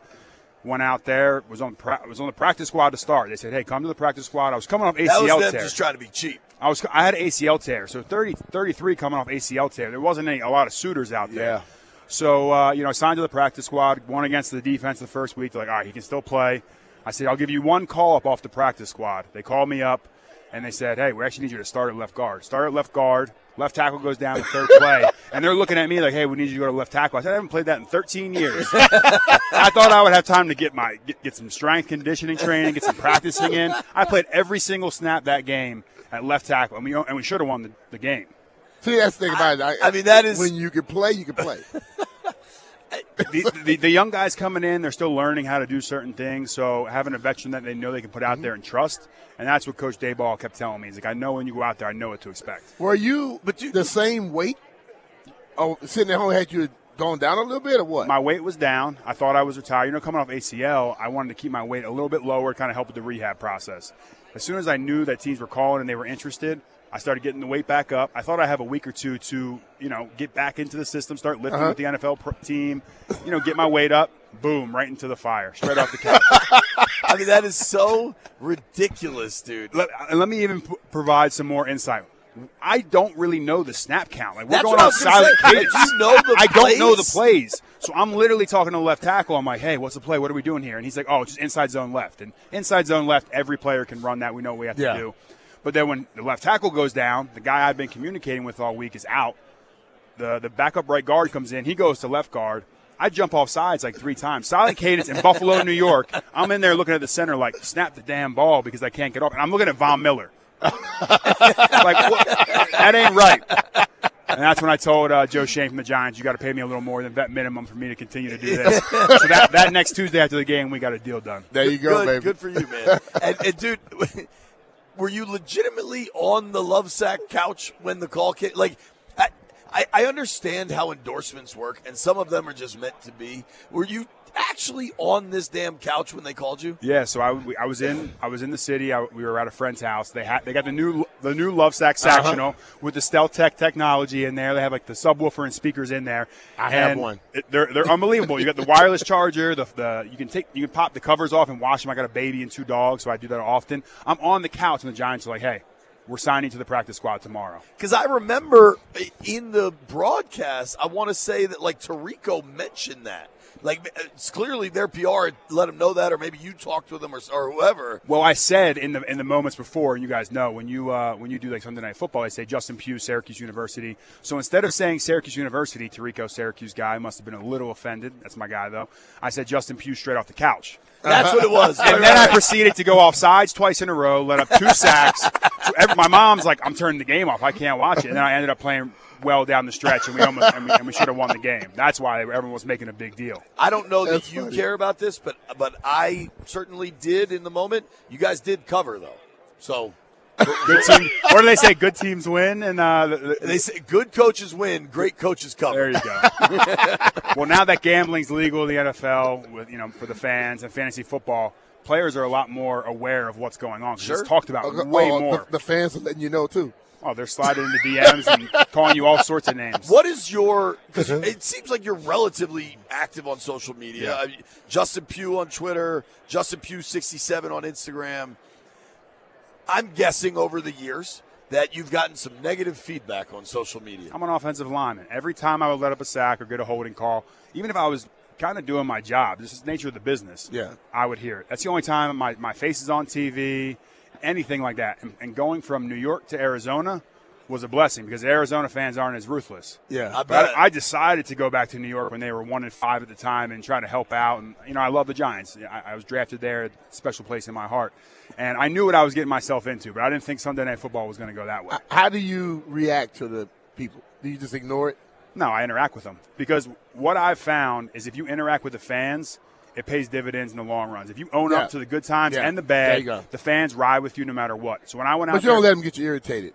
No, they get irritated. Like JP does. They sometimes get you a little irritated, but I know they play an intricate part in this. So I started a podcast called Net Worth with Justin Pugh. We talk about the business of football. Without the fans, without them being pissed off that we didn't win the fantasy game for them or we lost in their bet, every dollar they bet on a game, NFL players are getting 48.3% of. Yeah, there you go. So I'm getting my money's worth. So talk all you want. I know I'm still cashing in. What do you think of the podcasting world? It's been fun. It's been a fun way to interact. When did you launch it? In the beginning of the season. Okay. So I just started at the beginning of the season. I would do Giants updates, but I want to be a resource for guys. Dude, you're good at this. Like just sitting here talking with you. We talk to lots of athletes. We do lots of stuff. You're good at this. So I'm signing with the broadcasting agent, Mark Lepselter. So I'm thinking about getting into that realm. I'm going to do the broadcast boot I know camp. that. Yeah, so I'm dipping my toe in. I also do real estate. That's my first passion. So I'm trying to get the mailbox money from the real estate.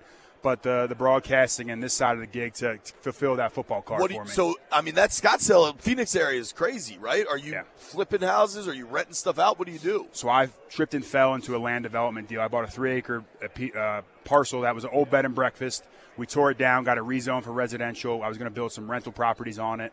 COVID hit, prices skyrocketed. I sold them. I did this thing called a 1031 exchange into like some ground-up multifamily apartments.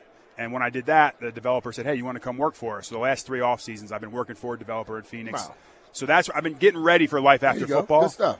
But don't wait till you're done. Do it while you're playing still. And that's what we did. And that's part of the reason why I went back to the New York Giants. No knock to Arizona, but you go back to New York, that's the finance capital of the world. And if you're going to do real estate, having a foothold in New York is a good place to be. Playing chess, man. I don't want to put you in a bad spot here. Do you think you're done with ball?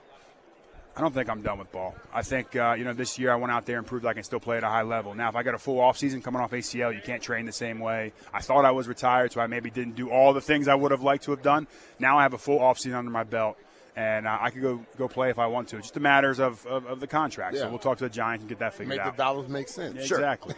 Especially you got enough other stuff going on that it's all got to add up. As far as football, I mean, drafted in the first round by the Giants, played in the Giants your first 5 years in the league, I think. Yeah.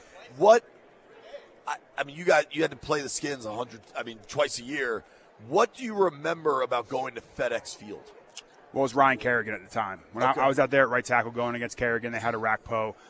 What I think, and I'm a little biased, I play with the Giants won their Super Bowls through the defensive line. The NFC East has all copycatted that. Eagles have done it the best, unfortunately, but you guys have spent a lot of draft picks on the defensive line.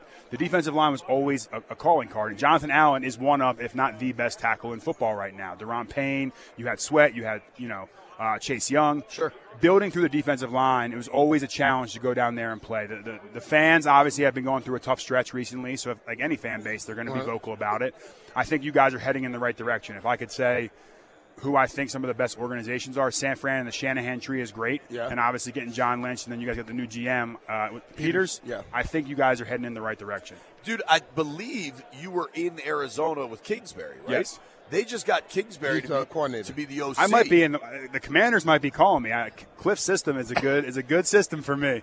Well, dude, it's funny you say that. I think there will be a fairly significant amount of overhaul. Every NFL roster gets overhauled every season, right? Definitely. And I think new GM, new coaches, they're going to overhaul everything. What is Cliff like as a player? He doesn't get too high or too low. And as a player or a coach or anyone in an organization, that's how you win games. You don't want to, tell you how great you are, and then there's a letdown or how bad you are, and you get down to yourself. So Cliff is, he's not the best media personality. He's kind of is who he is. He's Mr. Smooth at all times. Unbelievable coach. He gets guys open. I will tell you that. You bring in a dynamic quarterback, which I think you guys may. You guys are going to be in for a treat with Cliff calling plays. How is it a good scheme for O-line? It's O-line friendly because he's getting the ball out. He's getting the ball into space. Quick. Yeah. And it'll be interesting to see what you guys do in the draft. What pick you have? Two. What would you do? You got a few quarterbacks there. I would take a quarterback. What? Yeah, sure. That's the easy answer. Who? You're going Caleb Williams. This feels eerily similar to what happened with Kyler Murray in Arizona. We had just drafted Josh Rosen. No one thinks we're taking a quarterback. You have a talent like that. If he gets it to 100%, he's going to go to the Commanders. Does he get there? I don't know if he can kind of Eli Manning his way to number 2 pick. I've heard there's been reports he doesn't want to go to Chicago. So if you guys can get him, that's the quarterback. But if Chicago is smart, they draft him anyway. And they make somebody pay everything out under the sun. I need 2 quick ones from you. I need your Super Bowl pick. Yep, 49ers by 3. Okay. All right. Taking the points. First to go to the 49ers. Second, best golf course in the Phoenix area. Ooh, you have Silverleaf or Whisper Rock. Those are my top 2. Silverleaf is unbelievable. The best comfort stations in Whisper all Rock of golf. is the one that Phil designed, right? Yep. Okay, now we're good. All right, great. What's your golf game like?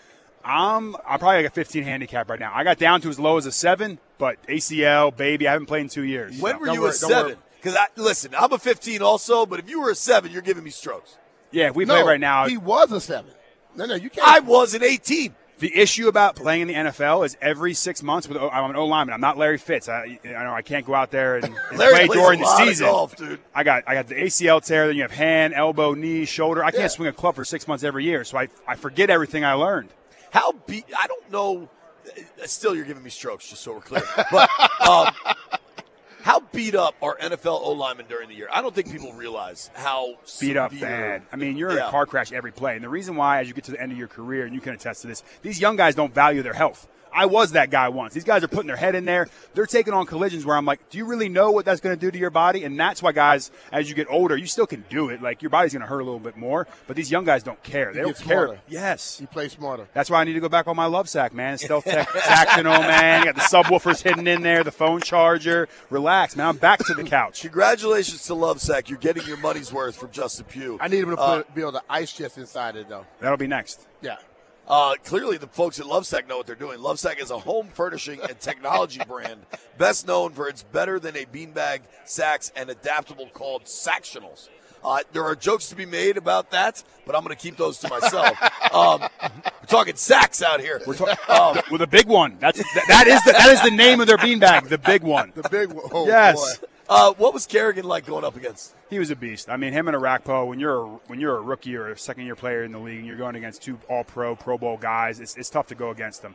I was happy when they moved me to guard. Eventually, the Giants drafted Eric Flowers, and I went inside the guard. But then I had to deal with Ioannidis, who I think is one of the most underrated defensive tackles. He was strong. The Greek god of the strongest guys of all time. And then Jonathan Allen, obviously, I think very highly of him now. So the Commanders, I almost got caught up there. You can say it. This is a safe space. Okay, good. I really think they're a few pieces away. They really are. I mean, if the NFC East is so competitive year in and year out, you wouldn't be surprised. There you go. Did you just miss the Super Bowl team? Yes. So you got a lot of bad years. So you got all the pressure. Were you drafted in 12? I was drafted in 13. Okay, so they won it in 11. So you get all that pressure, all that buildup, and then just the New York media side of it. Yeah, I mean, look. New York media is brutal. What happened was we just didn't replace the offensive line. And that was the one thing I felt like. There was an aging team. The guys that had won the Super Bowl, we were aging a little bit, and we didn't have the ammo to reload as quickly as we needed to. We spent draft capital on it. And actually, all the offensive linemen that we drafted got paid elsewhere. Eric Flowers got paid in Washington. Yeah. And then Miami, I think. And then Weston Richburg also got paid when he left. So guys got paid. But, nature of the business. It's hard to win in New York. Sure. What's Eli like? I was still so young when I was there with Eli. I was running around probably doing some things that he wasn't doing. He was kind of sitting at home being a father. He was, what I'll say, in the facility. He was the first one in, last one out. Always joking around. I think America's seeing his personality now and how much of a clown he is. He was always pranking guys. Like my first check was like, they brought me a fake check for like $25,000 at the rookie dinner, and then they bring you the new one. He died. He put that dye. If you ever would steal something from the mall, that explosive dye on the shirts, they got that in powder form, put it in my gloves and my cleats, so my feet were purple for 2 weeks. He had some salty veterans on the O-line too. He had Dave Deal, Chris Snead, David Boss, Kevin Booth. I played with Deal. Yeah, those guys are salty vets. Yeah. When B got to New York, they thought he was the right guy to calm down Jeremy Shockey. So they put his locker right next to him, and I think it was a race to see who could get from Manhattan to the facility by 7 a.m. I used to tell him when he was out, just go to the stadium. I'll wake you up when I get there. Well, Murph, the security guy that was there, shout out to Murph. He's not actually the security guy there anymore, but we would hear stories about some of the most infamous Giants off the field. There's some good ones.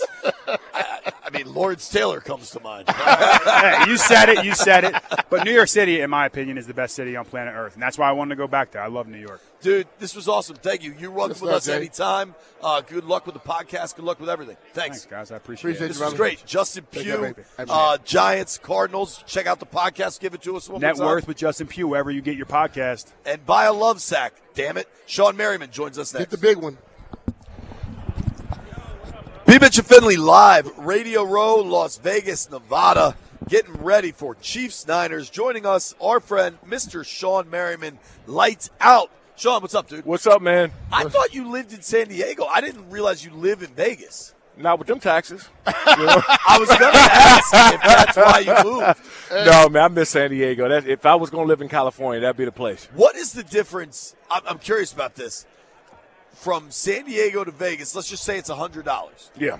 You make $100. How much do you keep in San Diego versus how much do you keep in Vegas? Well, it depends on if you gamble or not. Right? You know what I'm saying? How much does Uncle Sam take? Most of it. Most of it. Leave you here with a couple crumbs. That's crazy because the Niners, both teams are staying out. I guess it's Henderson, Las Vegas. It's not that far though. It's a solid half-hour drive. Yeah. I mean, I did it yesterday, and there's all these homes getting built, and people were telling me all these people are moving from Cali to Nevada because of the taxes. Is that what brought you here, or was it Vegas? Was it your fighting league? Like, it's I'm in the entertainment business, right? I'm in the fight business. So for me, personally, everything's happening here, right? They just had the F1 here a couple, some months ago, and the draft was already here. They got this, and the basketball team is coming, the baseball team is coming. So, this for me became the entertainment capital, really, of the world, a big melting pot. So, me being in the combat sports business and the live sports business and TV business, it's worked out great. Let's do this before we get going. You've got a fight next weekend. Yeah. Take us through who's fighting, what we got. Next Friday, Lights Out Extreme fighting 14. We'll be live on Fubo Sports, Fubo TV at 7 p.m. Pacific. And this one's big for a lot of reasons. We got Tommy Aaron in this card, who's Tony Ferguson's guy. Alvin Morales to the right of him on that poster. Fought in the UFC before, is trying to get back to the UFC. So we're giving these guys, these up-and-comers, a platform to get to where they want to go to. But also, the biggest thing is we're going to introduce these lights-out tech gloves that can measure speed, power, punch, impact. It has a chip in the glove. So, the audience at home will see a G-force when somebody get hit. You going to start showing that? Oh, yeah. We're going to beta test it this great. one. And, for me, I'm just trying to advance the sport, build some other verticals, and more importantly, give the fans and people at home more to watch, man. I think that more information they have, the more people are going to just tune in. Yeah, and I think fans have gotten so used to getting a lot of data as they take in a game. You know what I mean? Especially as you have, you've got multiple broadcasts of big games and stuff and big fights, I'm sure. That should be really cool, man. Everybody can check it out on Fubo? Yep. Fubo TV next Friday, February 16th, 7 p.m. Pacific. We go live on Fubo TV. Actually, the first fight of that night is former linebacker at Oregon, A.J. Hoskins. He played linebacker at Oregon with Herbert while he was there. And so he'll be the first fight of the night of that card. Dude, so I asked Chase Young this question, and I don't know if you guys know each other. I don't want to draw comparisons, but you're both like DC kids, DMV kids, I believe both from Prince George's County. Yeah.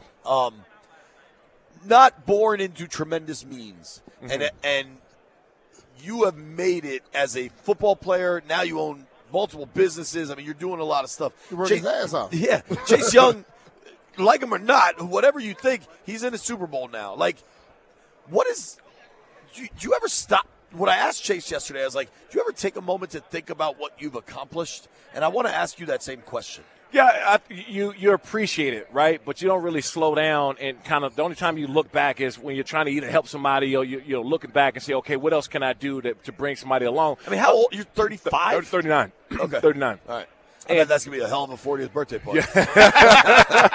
Oh, this year I'm going to celebrate, buddy. You know that. And I think this, man, from what we grew up at, especially Prince George's County has changed now tremendously, and D.C. has changed tremendously. I mean, back when we was eating crabs at Hangs Point in Southeast and Northeast and PG County in the late 80s and 90s, which is completely different than it is now. So I think that a lot of that had molded, gave you that extra layer of skin that most people don't have. And it helped, man, because you deal every day. It's a thing you got to figure out in business. You're trying to grow, and you just gain this work ethic that most people don't have without that kind of upbringing. What do you think of? I mean, the Commanders have had to make a ton of moves here in the last month. Mm-hmm. You bring in Adam Peters, the new GM from San Fran, Dan Quinn, new head coach from the Falcons. What do you think of their moves? Yeah, I think, for one, they're trying to make instant changes, right? And I thought they started when they let go of Sweat and Chase. Mm-hmm. When they moved on from them and saying, hey, we're not rebuilding, we're bringing in our guys, our people. And I thought that Dan Quinn was a really good hire for them because what it does for them is bring in some kind of identity. Yeah. And they were missing that. It wasn't the players. They just lacked identity. And by the way, I think I obviously play for Ron Rivera, so I think the world of Ron as a person and as a coach. But also, too, I think he kind of got a little beat up in that regime between, Dan Snyder leaving and the new coming in. I mean, it can take a toll on you. And I seen him last year at Radio Row, and I kind of grabbed him, man. I was like, you're kind of frail now, man. A lot of well, dude, you know. He also, I think we kind of get past it, but he also had cancer. Yeah, right. And I wonder what that impacts your mental. I think like not capacity, but it changes your outlook. 100%. And I was talking through him throughout that case, and before everybody, the public knew about it, you know, reached out to him, and, you know, I found out through friends and family and whatnot and reached out to him, man. But I just think that Ron Rivera's a tremendous person. You know, I was with him, and we used to have these talks before he was hired in being a minority coach, and thought that he should have had an opportunity way before he got that job with Carolina. Mm-hmm. And so, you know, he'll land on his feet, right? He's going to be somewhere, a D coordinator, maybe even get an opportunity at a head coaching job again somewhere. He deserves it, but I think there was time for them to move on. And two, for him, there was a lot going on within the organization that kind of just beat him up. And so having that fresh start somewhere else is going to be cool. You being from that area, and we talked a lot about this, like guys from the area playing on those pro teams in that town. You know guys that played in other towns that live there. How tough is that for them? Playing in like DC, like a guy that grew up in the area and then he goes to a professional team in that area. It's tough, man. When we've had a game there, we played then Redskins, right? We went back there and played. I bought 93 tickets. Ooh, wow. I bought 93 tickets, and that was a once in a lifetime deal. But look, if I was living there, I think those tickets will remain somewhere around there because, you know, you grow up and you get a lot of people pulling at you, right? And, you know, when I came out, I was the highest drafted pick from the University of Maryland ever at the time, and then Vernon followed up the year after. And so you got a lot of notoriety, a lot of people pulling at you, friends, family, coaches, and I love everybody, but it's also that you don't even know. Yeah, you gain a lot of them, you know, with time. You know, that guy that picked up your book in high school was all of a sudden, hey, remember when I did this for you?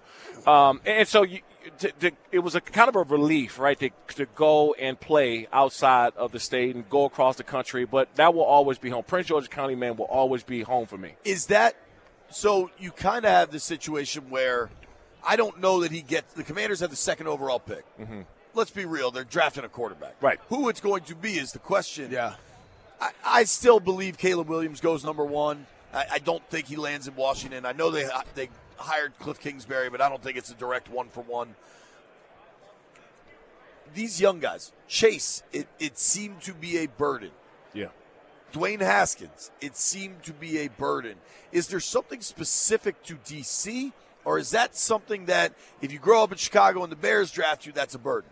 I think it's anywhere you go. Yeah, it's a burden anywhere you go, especially when you have players there before you that haven't had any success. So now everybody's looking at you coming in there being the savior. Yeah. Right? Yeah. And I think the biggest I mean, to Chicago, I think they got a quarterback there already. If they Fields? Yeah, I think they got something in Fields, regardless of what they feel like. And hell, if the quarterback that they don't want there, and you look and they draft him, I would look to make some on Fields.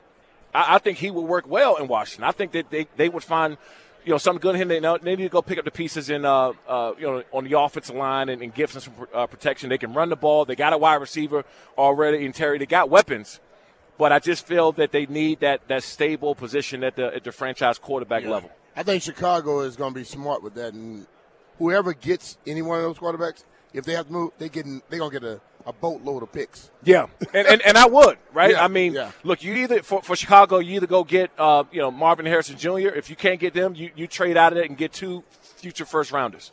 Yeah. That's what I would do if I was them. Now I'm tweeting this out, so people are going to start replying to you. You think Justin Fields makes sense for Washington instead of the rookie, instead of Jaden? I also was thinking about this. You're a big man. Right? Like they list you on Pro Football Reference 6'4", 265.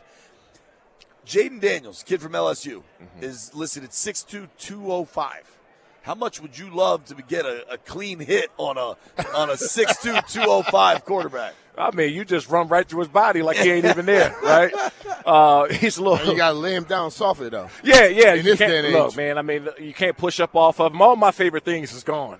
But I'll go back to that statement, man. I really do believe if Chicago draft Caleb Williams, I wouldn't make a move on Justin Fields. I think that he is, you know, with that system that they're trying to build over there, and he can come in and provide a instant credibility and an instant upgrade at that position, and they go out and get a couple more key pieces on the offensive line. They can run the ball. They got a threat, in the wide receiver position. Mm-hmm. You got guys on defense now, and then you start drafting some defensive guys later on in the first and in the second. That is, it's fascinating. What do you think of Drake May, kind of the other quarterback in this conversation? Look, I don't know. This is my opinion. If you're looking for a franchise quarterback and you got pieces there already, okay, you draft a guy. If you got pieces, you got the whole thing figured out, you draft a guy. If not, you already know what Justin Fields can do. And I'm not just saying that, anybody at that position has already been in the NFL. I think we got our hopes so high on this prospects, and it's exciting. But I'm taking somebody that's already been proven that can come in there and get things done right away. Because when you have a guy who you've seen some stuff, he already understands the pro level. Right. Those other guys have to learn it, and it makes sense. And then, too, he's walking in with a chip on his shoulder. I mean, I love that. You get a guy, and I would be, if I'm the head coach, I'm using that every day in practice. Hey, they ain't want you. You know what I'm saying? Like, hey, they didn't want you there. They didn't think that high of you. They drafted Caleb. That is more ammunition you can have for a guy coming into your organization. Two quick ones for you. Who's the best pass rusher in football these days? I'm always. I got to use my top three because it's so hard to go one with Micah Parsons, Myles Garrett, and I'm gonna go Nick Bosa. Yeah. TJ Watt in that close third or fourth, and you got to put Kuehl up there. There's some guys out there now, but when you talk about just a pure form pass rusher, guy that's relentless. I'm going with Micah because you can move him around. Nick Bosa, he's going to be on the left or right side. Micah can rush down the center or guard. I mean, you can put him in so many places. So I'm going Micah first, Myles Garrett, and T.J. Watt and Khalil Mack. And Nick Bosa. Not their career, because I think it's clearly Donald. This past season, who was better, Chris Jones or Aaron Donald? Chris Jones. Yeah, he had a monster. Chris. I mean, look. In my opinion, the reason why the Chiefs are playing in this game is because of defense. Yeah. And Chris Jones, right? That establishing that mindset, that mentality up front, that play that they made against Flowers, going in and scoring that, the secondary made that play and they punched the ball out. If they score in that, the Chiefs ain't here. Right. That momentum in that game is completely different. So they're never the defense never going to get the amount of credit that they deserve because you got such a great quarterback and a big name. You got Travis Kelce and what they can do on the offense side of the ball. But, man, the reason why they're here is because that underappreciated defense that no one's really talking about as much. Super Bowl pick, and we'll let you go. I know you got a lot of stuff to do. I'm going with Chiefs, and I'm going with them. I'm always going with a defending champs until somebody knocked them off. I'm with you on that. The 49ers are the better team. They got more talent. But, in my opinion, the Buffalo Bills are better than the Chiefs, and so were the Ravens. And they still beat both of them. So talent in this case don't matter. I'm going with the guys that know how to win. And they've been there before.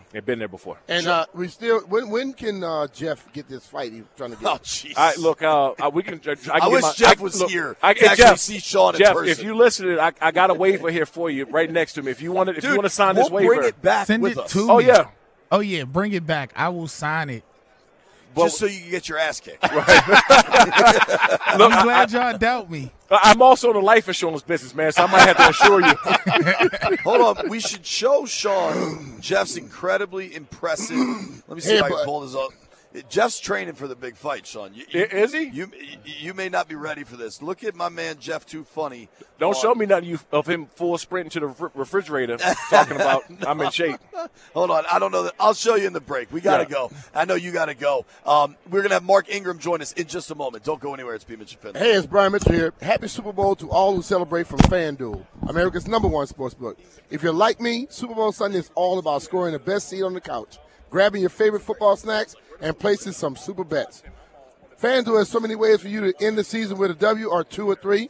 Not only can you bet on who will win Super Bowl 58, but FanDuel also has bets for which players will score a touchdown, how many points will be scored, and so much more.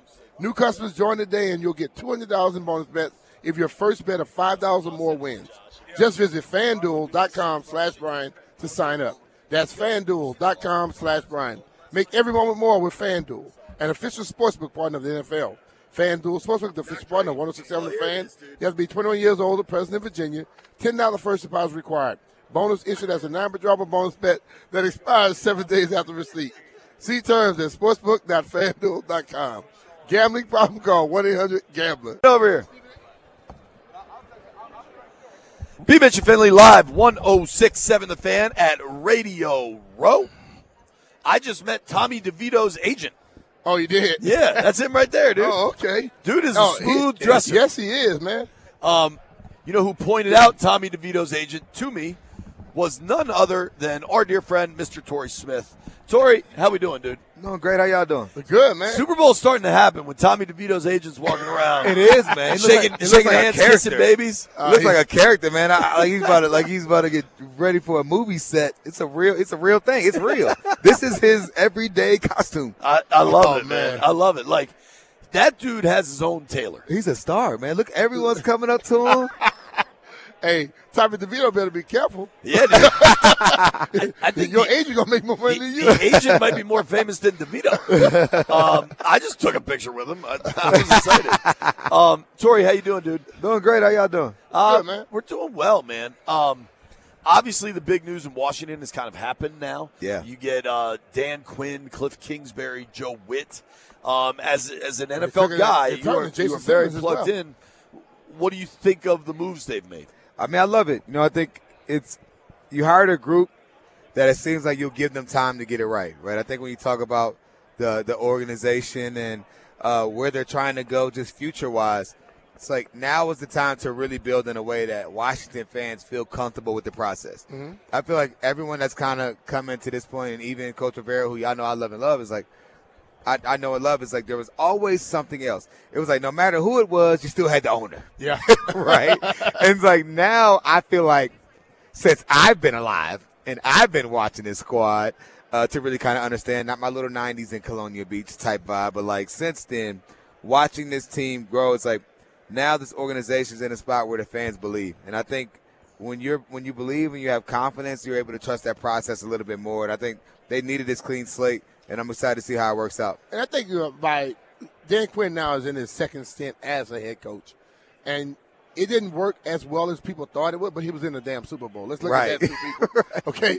And you can give whoever you want the credit for it, but if you're going to give somebody else credit, you can't give him all the blame that they didn't win that Super Bowl. Absolutely. But now he gets a second chance, and he is going to be more of like a Dan Campbell type now. I'm going to lead the guys. I'm going to motivate them. I have an offensive and defense coordinator. Last time he tried to head coach and call plays. Mm-hmm. That's a little difficult, I think. So I think that'll make things a lot better for him. Yeah, I think it does. And one thing that I've learned, and this is really from watching, is when you're calling the plays and you're the head coach, you got to set yourself up a little bit. Right? You get all the blame, right? In the self-preservation NFL, man, you do open that door. Right, man. I'm going to go ahead and put that on somebody else because I know I can at least fire one of y'all once. Right? I'm not going to fire myself, right? I think that's kind of how it's been. And, it's interesting because I saw in Seattle, Mike McDonald just said, I'm going to call the plays until I'm comfortable with what. I'm like, all right, bro, be careful. What's your first start now? But there's a lot of stuff on your plate. It is, but again, I'm just excited for this team. Coach, this is his second stint, right? I think a lot of us can relate to things in real life where it's like, man, it didn't go the best the first time, but I think with him, he's been successful everywhere he's gone defensively. And beyond that, as a head coach, your job ain't really the X's and O's, right? Your job is to build the culture and to make sure you pick the right people to take care of business. And I think everything that I've seen and known about him, it seems like his defenses, for the most part, are composed. As a leader, you hear the players, how they feel and think about him. And I think he's done a great job. And, again, with the people he has around him and even with this organization, the excitement that they bring, I think for the first time in a long time, players from the outside looking in are going to view Washington as a place that they actually want to go to in these coming years. I've said this. I believe Adam Peters is the most important person in the building because he's the guy that's going to pick the players. Yeah. Okay? Dan Quinn is not as important as Adam Peters. Peters has to be the one to come in and pick the right type of players. Mm-hmm. And then if that happens, I expect things to get better. Yeah, and you're absolutely right by that. And that's some big-time decisions to make. Are we starting over at the quarterback position? Yes. Yes, it's probably going to happen. Yeah. Right? I think when you come in, it's like you want to have your guys. Mm-hmm. Right? I think that's just the nature of it, and you have another prime spot. So I think it's going to be great for him to, again, hit that reset button and start fresh. I know you have a heart out. I have two quick ones for you. Did you see that our Terps lost to Rutgers at home last night? I did. Yeah, I did too. I watched that over some drinks. Yeah, I watched it with you over some drinks. Now, Mark Ingram is saying hello to Torrey. What up, bro? Now. Do you have a Super Bowl pick for us? 49ers, man. Y'all know I have 4 favorite teams, all of them that I play for. So I'm very biased in having the 49ers in this game. It's funny. B also loves all the teams that paid him to play football. Hell yeah. So. Absolutely. And real relationships, too, right? It's one thing to say it, but I think I for sure know how important BMitch is to the folks up in Philadelphia as well. So I think it's great. I saw Jed York earlier. Did a show with him earlier, right? So it's pretty cool to see that. But the 49ers are in great position, and I think ultimately, y'all know who the key player to this game is going to be? Who? Chase Young. Oh, boy. Oh, boy. And here's why. The only way you can beat the Chiefs is if you're able to get to Patrick Mahomes with 4. If you blitz him, he going to light you up. You have to be able to get to him with 4. So you have Bosa over there. This is the game where Chase Young has the opportunity to let everyone know who he is. And I know he had a tough time in Washington, but we all know and love him, right? And I think it's going to be a big game for him. He can be a difference maker in this game, and shoot, it has to be now. And I believe in him. It has to be for business purposes, for his own future, right? But I believe in him, man. I think he's going to get it done. Thank you, Torrey. Appreciate your time. Appreciate y'all having me. Mark Ingram joins the program next. Don't go anywhere. No matter what. BMitch and Finlay, 106.7 The Fan, live from Radio Row, Las Vegas, Nevada. Not going to waste any time. Excited to welcome Mr. Mark Ingram to the program. Dude, what's going on? Man, Thank you for making time. Appreciate y'all having me. Appreciate it, dude. Blessings. It's an interesting time right now in the NFL. What is it like for you as a guy that played, up until last season? Like, how weird is it for you to get a year off now? Man, it was crazy. I went into it like, I was a free agent. I didn't know if, I wanted to continue to play, continue to train, and I was doing that. Wanted with the chance to maybe play for a contender or something, and so I just kept that door open. Then the Fox thing happened, and I'm like, listen, man, it just made too much sense. It was a great avenue, a great way for me to transition, and just to have a season where I didn't play, man, it was like a crazy weight lifted off my shoulders, man. Like, it's a little weird, though. Yeah. It was like, because I've been doing something for so long. Like, the past 21 years since I was in 7th grade, I've been playing football, tackle football. So it was kind of different, but, man, it was a blessing that I was able to transition smooth into what I'm doing with Fox and the college football show there on Big Noon Kickoff. Just an amazing blessing, man. B said when he got done, he still woke up Sunday mornings and started driving to the stadium. It was rough. I woke up one day and I was driving to Redskin Park at the time, and I'm like, where the hell are you going? Because like you said, I'd done it since I was 10 years old, and I was trying at 35. Yeah, you get into that routine, and just like it's natural instinct to do what you've been doing all these years. But no, it felt good. It felt good. So the Big Noon Kickoff show is awesome. I really enjoyed watching it. But you are an SEC guy. I mean, you're a Bama-built guy. Right. Now, are you from Jersey? Like, what's it like being a Big Ten guy, kind of, at least for coverage-wise? Well, I'm from Michigan. Okay, all right. I grew up in Big Ten country. So I'm very familiar with all those teams, and I think it's huge for Big Noon and the Big Ten that, USC, UCLA, Oregon, Washington, all those teams are coming over.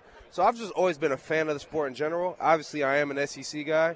But, man, listen, I can't say enough about what Fox did, welcoming me and accepting me, and helping prepare me for the big stage, and giving me an opportunity to transition smooth from a 12-year NFL career into this next phase of life, this next career that I can continue to grow and improve on.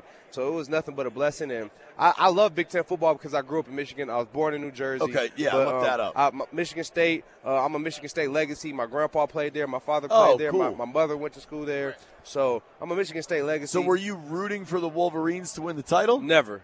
Never. Only Bama, huh? Yeah, only Bama. Only Bama. Do you find, like, the preparation you had in football and now what you're preparing for a show is very similar? Yeah, like of course. The studying aspect. Yeah, of course. Like, when I get on TV and they're asking me about a game, I want to be able to give my real, true insights and my thoughts behind it. What I'm seeing from the offensive line, defensive line, from what I'm seeing from this team as a whole, And I want to be able to, know what I'm talking about so I can give my true self to the fans, to the viewers, and be able to give them the knowledge they need from, my experience. Switching it to, you know what, I want to ask you about Saban retiring. as somebody that played at Bama, won championships at Bama. What was your reaction when you saw that Nick Saban was stepping down? I was hurt, man. I was like grieving, dog. Like it was crazy, but it's just been such an amazing time, a special moment that we've been able to experience Coach Saban for this long at this high of a level, the best college football coach ever, and he just did an amazing job. And obviously, just what he means to Alabama, what he means to me, what he means to the game of football. It was sad to see, but selfishly, I'm pissed. But loving Coach Saban and everything he's done for me, everything he's done for the players that's come through there, everything he's done for Alabama, everything he's done for football, man, he deserves it, man. He's 72 years old. He has lots of other things going for him business-wise. He can enjoy his kids, his grandkids. He deserves to enjoy the fruits of his labor. I agree with you. Did you see the video of him boogie boarding? Yeah. Well, trying to boogie board. There was no boogie boarding going on. That's a good point. He was trying to boogie board. Let's get to the pros. You played with the Ravens for a few seasons. You mentioned earlier you were wondering if somebody was going to call. Were you like texting Lamar like, yo, I know I'm doing this college football show, but I'm still in shape? Right. No, I hit him. I said, yo, I see y'all, a little thin in the RV room. If y'all need somebody, man, I've been working, 4-5 days a week all season. So, I received a couple calls here and there, but nothing came to fruition. And I definitely hit Lamar up. I definitely hit Harv's up like, yo, if y'all need some depth in the playoffs, man, I'm right here. You know what I mean? So, what'd you think of them losing to KC? Man, it's painful, man. They had the game in Baltimore, man. They had such a great season, and for them just to not have their best performance, that's essentially what it was, man. They just they didn't have their best game offensively. I think that they were kind of out of character. That confused me some watching them and how they played that game. Lamar wasn't good, and the game plan wasn't good. The game plan wasn't great. They were step by step. The game plan wasn't great. Obviously, there could have been some more better execution on certain plays. They had too many personal foul penalties that hurt them. Yeah. And then you feel like if you hold Kansas City to 17 points, you win that game. Sure. You know what I mean? But they just didn't have a great game, and that's what's so special about the NFL, man. It's one-game elimination. If you don't play well on your Sunday, on your Saturday in the playoffs, you go home. I'm going to talk your ear off until they drag you away, but I want to be I want to be sure that, listen, I gamble all the time. I understand gambling, but the Super Bowl is such a big event that I think maybe people that don't usually bet on football kind of get pulled into it. Right. What do people need to make sure they understand this weekend about betting on the Super Bowl and not doing anything stupid? Well, like you said about, just the amount of eyes that are coming to the game. AGA, American Gaming Association, the research shows is a record 68 million Americans adults. Damn. 68 million American adults plan to bet $23 billion on the Super Bowl. Damn. So $23 billion? $23 billion. 68 million American adults plan to bet $23 billion on the Super Bowl. So, I mean, it just shows you the growth of legalized sports betting. 5 years ago in 2018, there was only one state, Vegas. Yeah. Now there's 38 states, including Washington, D.C. But I think you just have to bet responsibly. You have to know your limits, know the odds, and you just have to bet responsibly. What they need to do is look at Vegas. Exactly. And see how big the buildings are, how many lights they have, and understand they're winning. They're not losing. Yeah, they winning. They winning. They definitely won against me last night at the blackjack table. You know that. Yep. When you get into Sunday's matchup, who do you like? So, for me, if I'm a gambling man, I'm putting my money with the Chiefs. I mean, they're the underdog. Responsibly. Yeah, if I'm a responsibly betting man, and I'm knowing the lines, I'm knowing the odds, and I'm knowing who's on these teams, I'm taking the points, and I'm going with the Chiefs. Like, Chiefs underdog, Mahomes, and they haven't had their best season throughout the regular season, but right now they're clicking on a different level, man. The defense is playing strong. His receivers aren't dropping passes. They're being where they're supposed to be. He's putting it on the money. Pacheco in the run game. Pacheco's good. Pacheco in the run game is an asset to them. Yes. So I think they're just kind of hitting their niche. I think they're hitting their stride. Now, who do I want to win? I want the Niners to win. But I think the Chiefs What's your tie to the Niners? Is there a reason or just something new? Man, I'm tired of the Chiefs, man. I'm tired of the Chiefs. I sound like a hater, but I'm tired of the Chiefs, man. I played against them, man. I was tired of them then. I'm tired of them now. Shoot. I believe that. I believe that. Real quick, big news in Washington is they hired Dan Quinn, right? That's the new head coach. Looking at your bio briefly, I don't think your paths ever crossed. I don't know if you know him, what you make of the hire. Man, I know he's done a great job defensively. Sure. I think when I played him, he was in Seattle, I believe. Yeah. Was he in Seattle? He was in Seattle, but I think he was coaching the Falcons when you were with the Saints. Okay, yeah. So we definitely have played against each other. I know he usually is known for having strong defenses and having just like a solid culture. You know what I mean? Yeah. And I think that's the main thing when you're trying to hire a new coach is the culture, and obviously the defensive expertise that he brings. I think that's a benefit. I think that's an asset to the Falcons. And you need a culture guy. You need a player guy, someone who's going to inspire and influence and encourage and change culture. And he's been able to do that everywhere he's went. So I think that's a good hire for him. For sure. Mark, I know you got to run. What's your favorite drink to order at Innisfree in Tuscaloosa? Blue MF. I like the sound of that. Dude, I know you got to go. The folks are looking for you. Yeah. Thank you so much for joining us, man. It was a lot of fun, man. Appreciate you. Who's winning the Natty next year? Natty. Roll Tide. We upsetting the world. Oh my goodness. Hailing the board, baby. All right. Yes, sir. Thank you so much, Mark. Really appreciate it. Mark Ingram, what social and stuff. I'm sure everybody can follow you somewhere. Yep, at Mark Ingram II. There you go. There you have it. Twitter, Instagram, all those. You are welcome to stay here. I think the young woman here wants you to leave. Yeah, I'll come back, man. Y'all some good people. Appreciate it, man. Thank you very much, Mark. Take care, man. Take care, man. Have a good day. Really appreciate it. Mark. That's okay. Thank you very much. We're more than happy. Thank you. That's just how we roll. Yeah.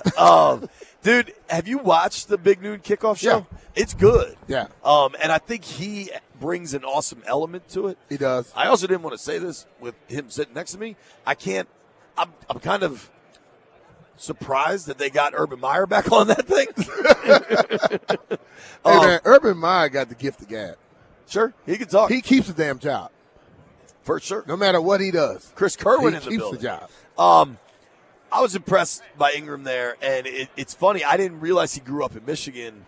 It is we are approaching this world in college football where it's the SEC and the Big Ten, and kind of nothing else matters. Yeah, and I think ultimately it's going to be basically like the AFC, NFC.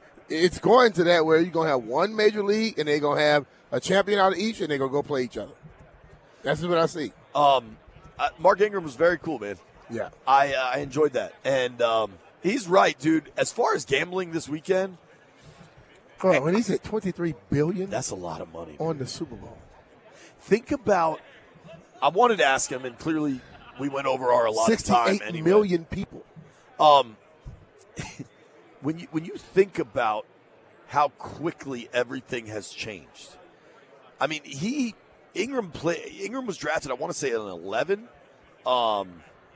He was drafted in 11. 2011 is 12 years ago. I guess 13 now. Yeah. Gambling was, you'd get thrown out of the league. Yeah. You get thrown out of the league now. Now the Super Bowl's in Vegas. Yeah, but see, that's the thing about it. And I think ultimately they still want it to be as it's always been, to where those that are playing the game don't benefit. But they benefit in the long run because of the salaries going up and things of that nature.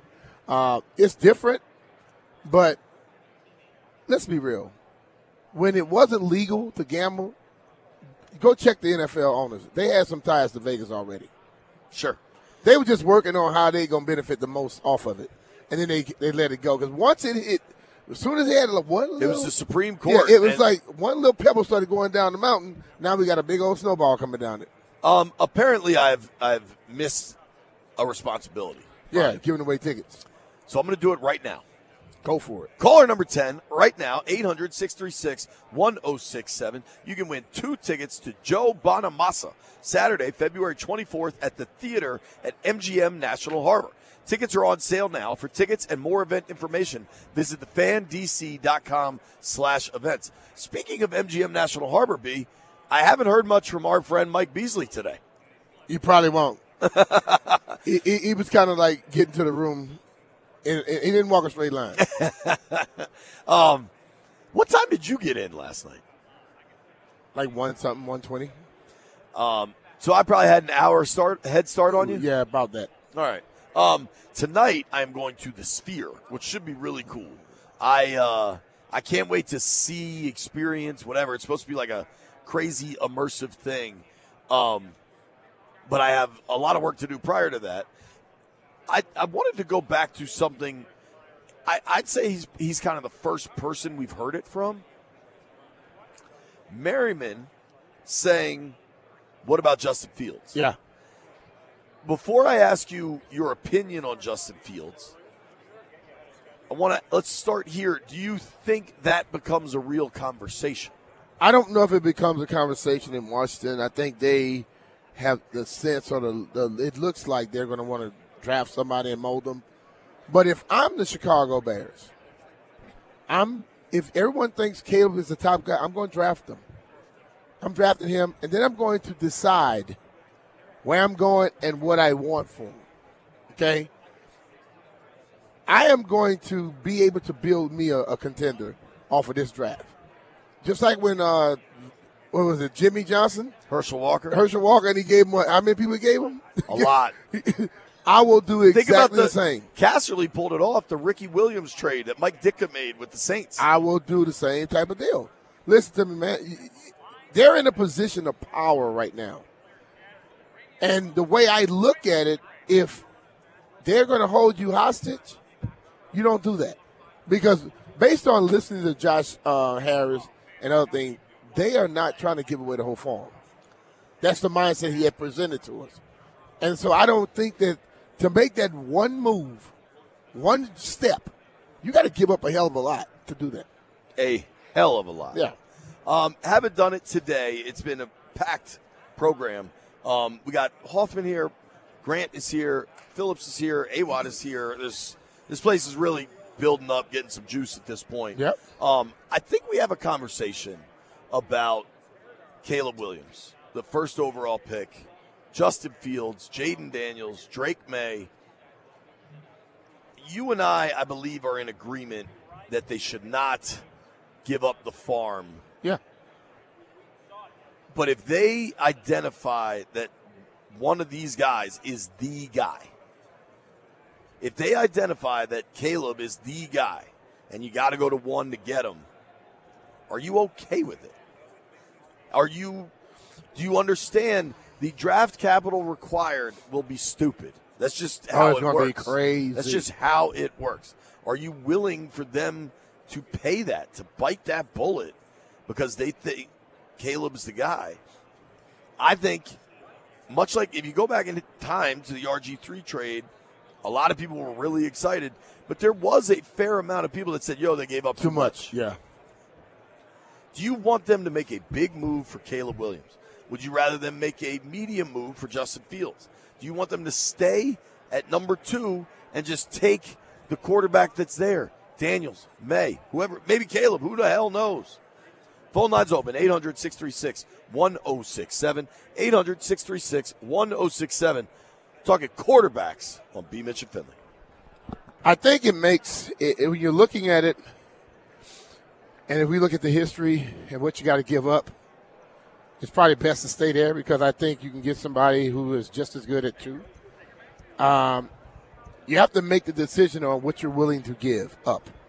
If you're trying to build a team right now, in a sense, from scratch, you want to have the most picks.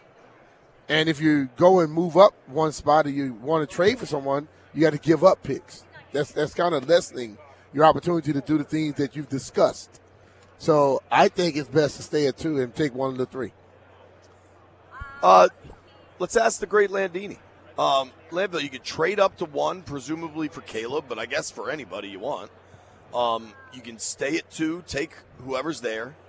You can trade for Justin Fields. What, if any, option is most appealing to a professor like yourself? I think what I would like to see him do is just stay where they are. Take Jaden Daniels. He won the Heisman Trophy in the SEC. That's good enough for me. I believe in the guy. His ability-wise, I'd like to see him stay there. I think giving up a lot of stuff to move up one spot is just tough. Even if Caleb Williams is considered a better prospect, it's still just tough to me to see something like that happen. I just go with Jaden Daniels. I think I'd be pretty happy if they did that. I tend to agree with you. I just don't understand why you would pay the freight to trade up to 1 from 2. And if you decide, if you had this massive overhaul, right, of new GM, new coach, new OC, all of it, and you decide, we need a quarterback to reset this thing, and you had the 13th pick, I get that. If you were sitting at 16, I can understand that. It's worth paying that freight. But I think if they do, I think it's overly simple to conclude that they hired Cliff Kingsbury, so they're going to go after Caleb Williams. Well, I think, like I said, when I was listening to Schefter yesterday, he was talking about the air raid, and Drake May is in that too. You can make this thing be how you want it to be. But ultimately, whoever they get is going to have to work. I agree with that. Do you want him to trade up? Our guy Drew Cohen is on the line. Drew, what do you want him to do in the quarterback search? So I'm hopeful that Adam Peterson has learned a lesson about trading up for a top pick, and certainly we experienced that with RG. I like to stay pat. You're going to get a good choice, and I don't think anyone has a crystal ball to tell them, who's better between number 1 and number 2. 2's still a good pick, and so I'm where you guys are. Stay pat, take who you like at number 2, and go from there. The team has too many needs to give up too much draft capital. And then JP, let me know how the Sphere is, because I bought tickets to Dead and Company. That's my trip to Vegas. I'm not out there this week. You guys sound like you're having a lot of fun. We're definitely having a lot of fun, and JP will be there tonight checking out, I think, you two tonight.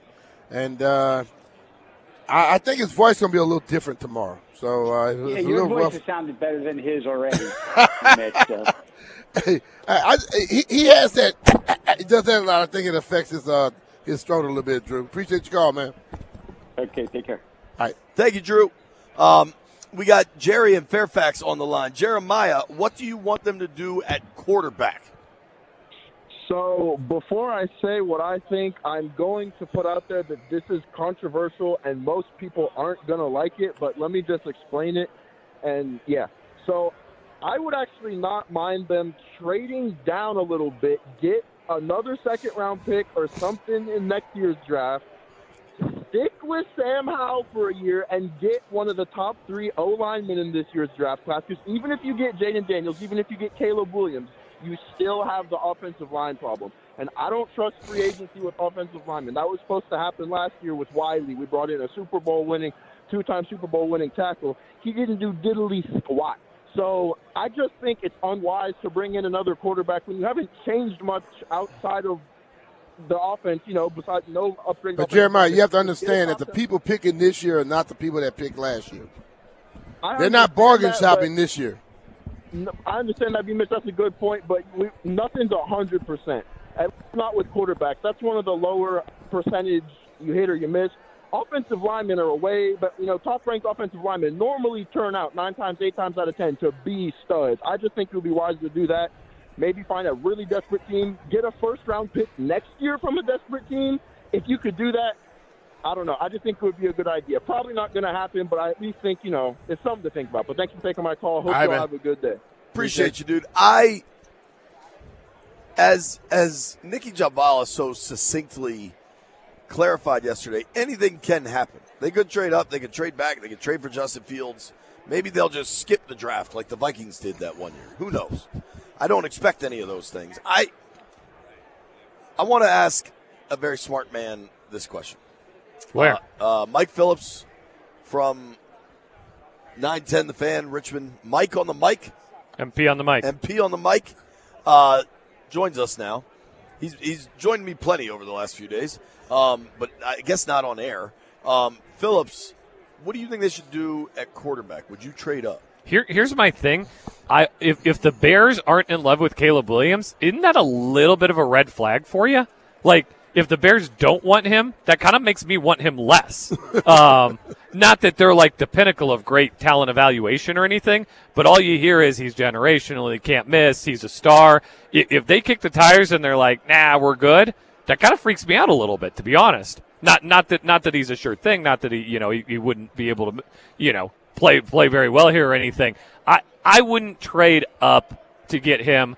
That just feels too risky of a proposition to me. You're giving up stuff down the line. You got way too many holes on this roster. If it's a trade back, they better kill it, man. It better be an RG3 style 3 first-round draft picks in the future situation. Because if this goes right, if they do what they're trying to do here, they're never going to be picking number 2 again. They're never going to be picking top 5 again because they're going to build a team that can win 8 games a year, 9 games a year. You're going to be picking 15 to 20, 20 to 25 every year in the short term. This is your chance to get a franchise quarterback. If you don't, if you trade for more later round picks, you can get a ton of talent, but you commit to going down that road of building a Super Bowl contender around defense and everybody else. That's harder to do. That's really hard to do. I agree. I'm out on trading up. Like, if I have to put my chips in what they should do, I'd probably put 90 of them in take Jaden Daniels at number 2. I love me some Jaden Daniels. And some of that is just, I've been on all these shows this week. Who do you like? And every time I say I like Jaden Daniels, I'm like, it's an echo chamber. I say Jaden Daniels, and then my headset, I hear Jaden Daniels. I think, that kid's making good points. I do like Jaden Daniels. But if you're going to win in the NFL now, you need a guy who can make all the throws, who's got mobility, who's got that slipperiness, and has the size to take a hit every now and then. I think we just described Jaden Daniels. The size, he has a little bit of that RG3. Every time he gets hit, it looks like it's a car wreck vibe. Yeah. Like, if you go back and watch, he doesn't get hit often. Yeah. But when he does, it's like there's body parts flailing all over the place. I'm not anti-Drake May because I think he can move more than people think. What I like about Daniels, some people will say they think it's a problem. I like it. He improved every year. Yeah. That's what you're supposed to do. Exactly. There's Joe Burrow vibes there, right? Burrow was kind of off the board going into his senior year and then shot up it. It's annoying when people go like, he improved every year. Is that a bad thing? It's something I'm looking for. I have a series of questions. One, I think we have a first-time caller. Lay Low is in D.C. What's up, Lay Low? Hello. He's laying very low. Yeah, Lay Low. What's up, dude? All right, how you guys doing? We're good, man. All right, I just wanted to say this real quick. I want to know, you guys give me your take on this. How I feel. I feel like we have too many holes on the team. It's a rebuilding year. I think we should keep the second-round pick. Keep the number 2 pick. Don't trade up. With that number 2, get Marvin Harris Jr., and in the second-round pick, I believe we had 2 of them.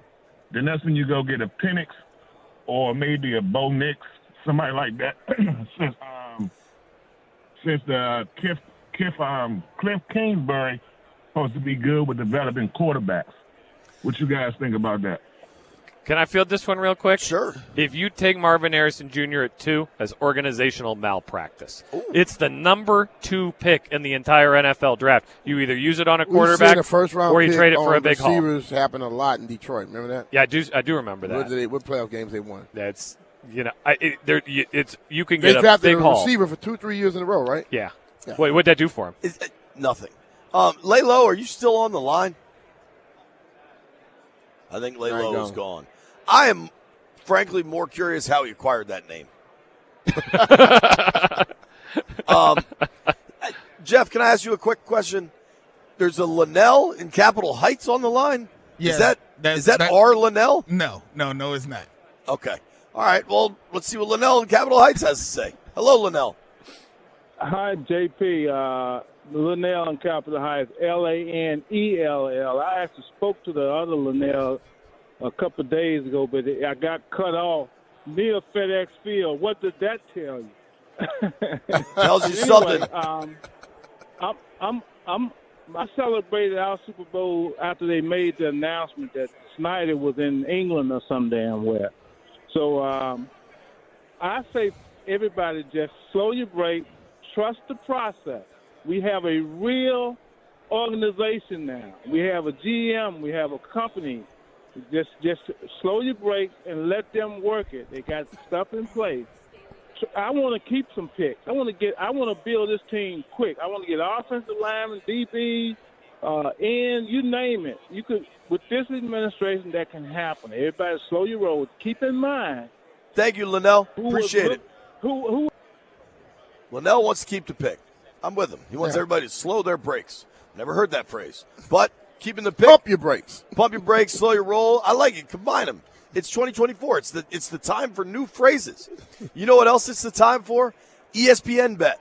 ESPN Bet is now live in the DMV. As the official sportsbook of ESPN, ESPN Bet is the only place to find daily exclusives and offers with your favorite ESPN personalities and shows.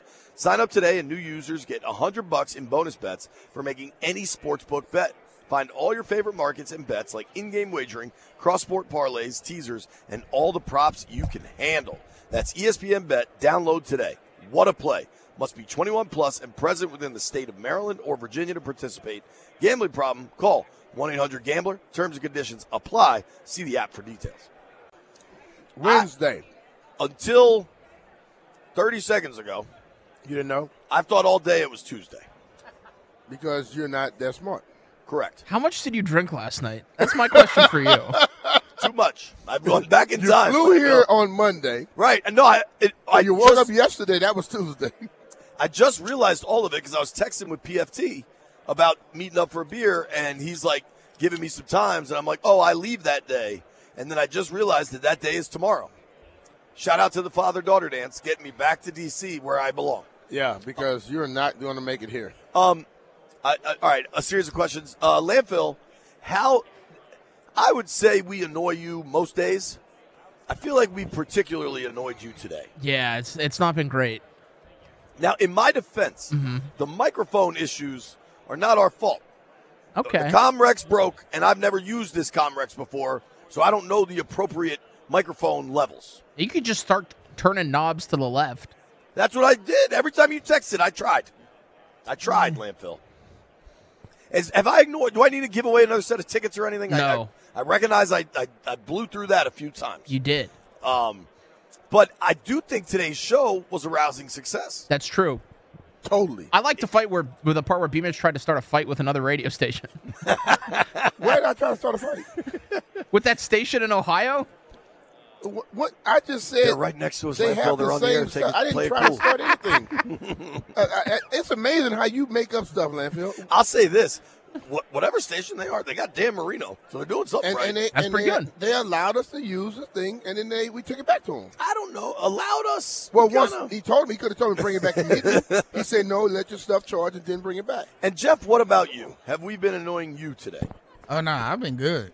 My man, you're the one. Y'all good with me. You yelled in the text thread. You went all caps in the text thread. Yes, because we asked you twice. But it didn't bother me. It was just like, yo, give away the tickets. Because then you opened up the phone lines as we were in the middle of a ticket giveaway. Yeah. So you had to get based, but it's all love. Radio expert, let me tell you. Now, I did get a text message from someone that I think we'd all be interested in. You got to talk into the microphone. Did you send me that picture I asked you to send me yet? No. Dude. I will send it to you. You try to do too much at one time. Just send a damn picture. Hold on. You're telling me to send you the picture while we're on air, and then you tell me I'm doing too much at one time. I told you that over an hour ago. True. I've heard from the Stallion, Ryan Clary. Now, he has a show to produce in just moments. Grant Paulson is sitting here getting ready to go on air, right? But Stallion asked, how hard have you guys been going in Vegas? And I said, pretty hard. Last night I had a plan of going to bed early. Got away from me a little bit. Last night got away from me a little bit because you were also a bully, and when I get back and want to go to bed, you make me hang out more. I didn't make you hang out last night. You came back. You were already twisted. Possibly. And pockets were like a lot lighter. Pockets got lighter. Yeah. Correct. Skirts did not get shorter. Stallion wants to know how we think he would do out here. It's my understanding he's never been to Las Vegas. And he probably shouldn't come. I said he would be out of control. I said you'd be a wreck and deeply in debt. Jeff, I think I won my bet last night. I think I'm 2-0 on the week. Yep, you 2-0. I'm 1-1. B is 1-1. B, how many drinks did you have last night? Over. Oh, you smashed the over? Smashed the over. So my boy Landfill sitting at 1-1 as well. I think B might have had that amount of, we had an outrageous dinner. B might have had those drinks at dinner. There's a lot of good food at dinner. I know that. Whew. What do we like tonight? Landville, you taking the over on BMitch drinks again? I got BMitch over 1:35 a.m. bedtime. Ooh, that's late, dude. Nah, I'm not. No. I got the over, B. I got the over. I'm going under on that one, dog. I might work my connections. Make you take the over. Ooh, I don't know what that means. What the hell does that mean, Landville? You're gonna find out. Jeff, what do you got tonight? Give me St. Bonaventure minus 4.5 over UMass. Give me over 231.5 in the Pelicans and Clippers game. And then also give me Alabama plus 5.5 against Auburn. Good SEC action. Hey, Jeff, what's the standing on what people are picking for the game for the Super Bowl?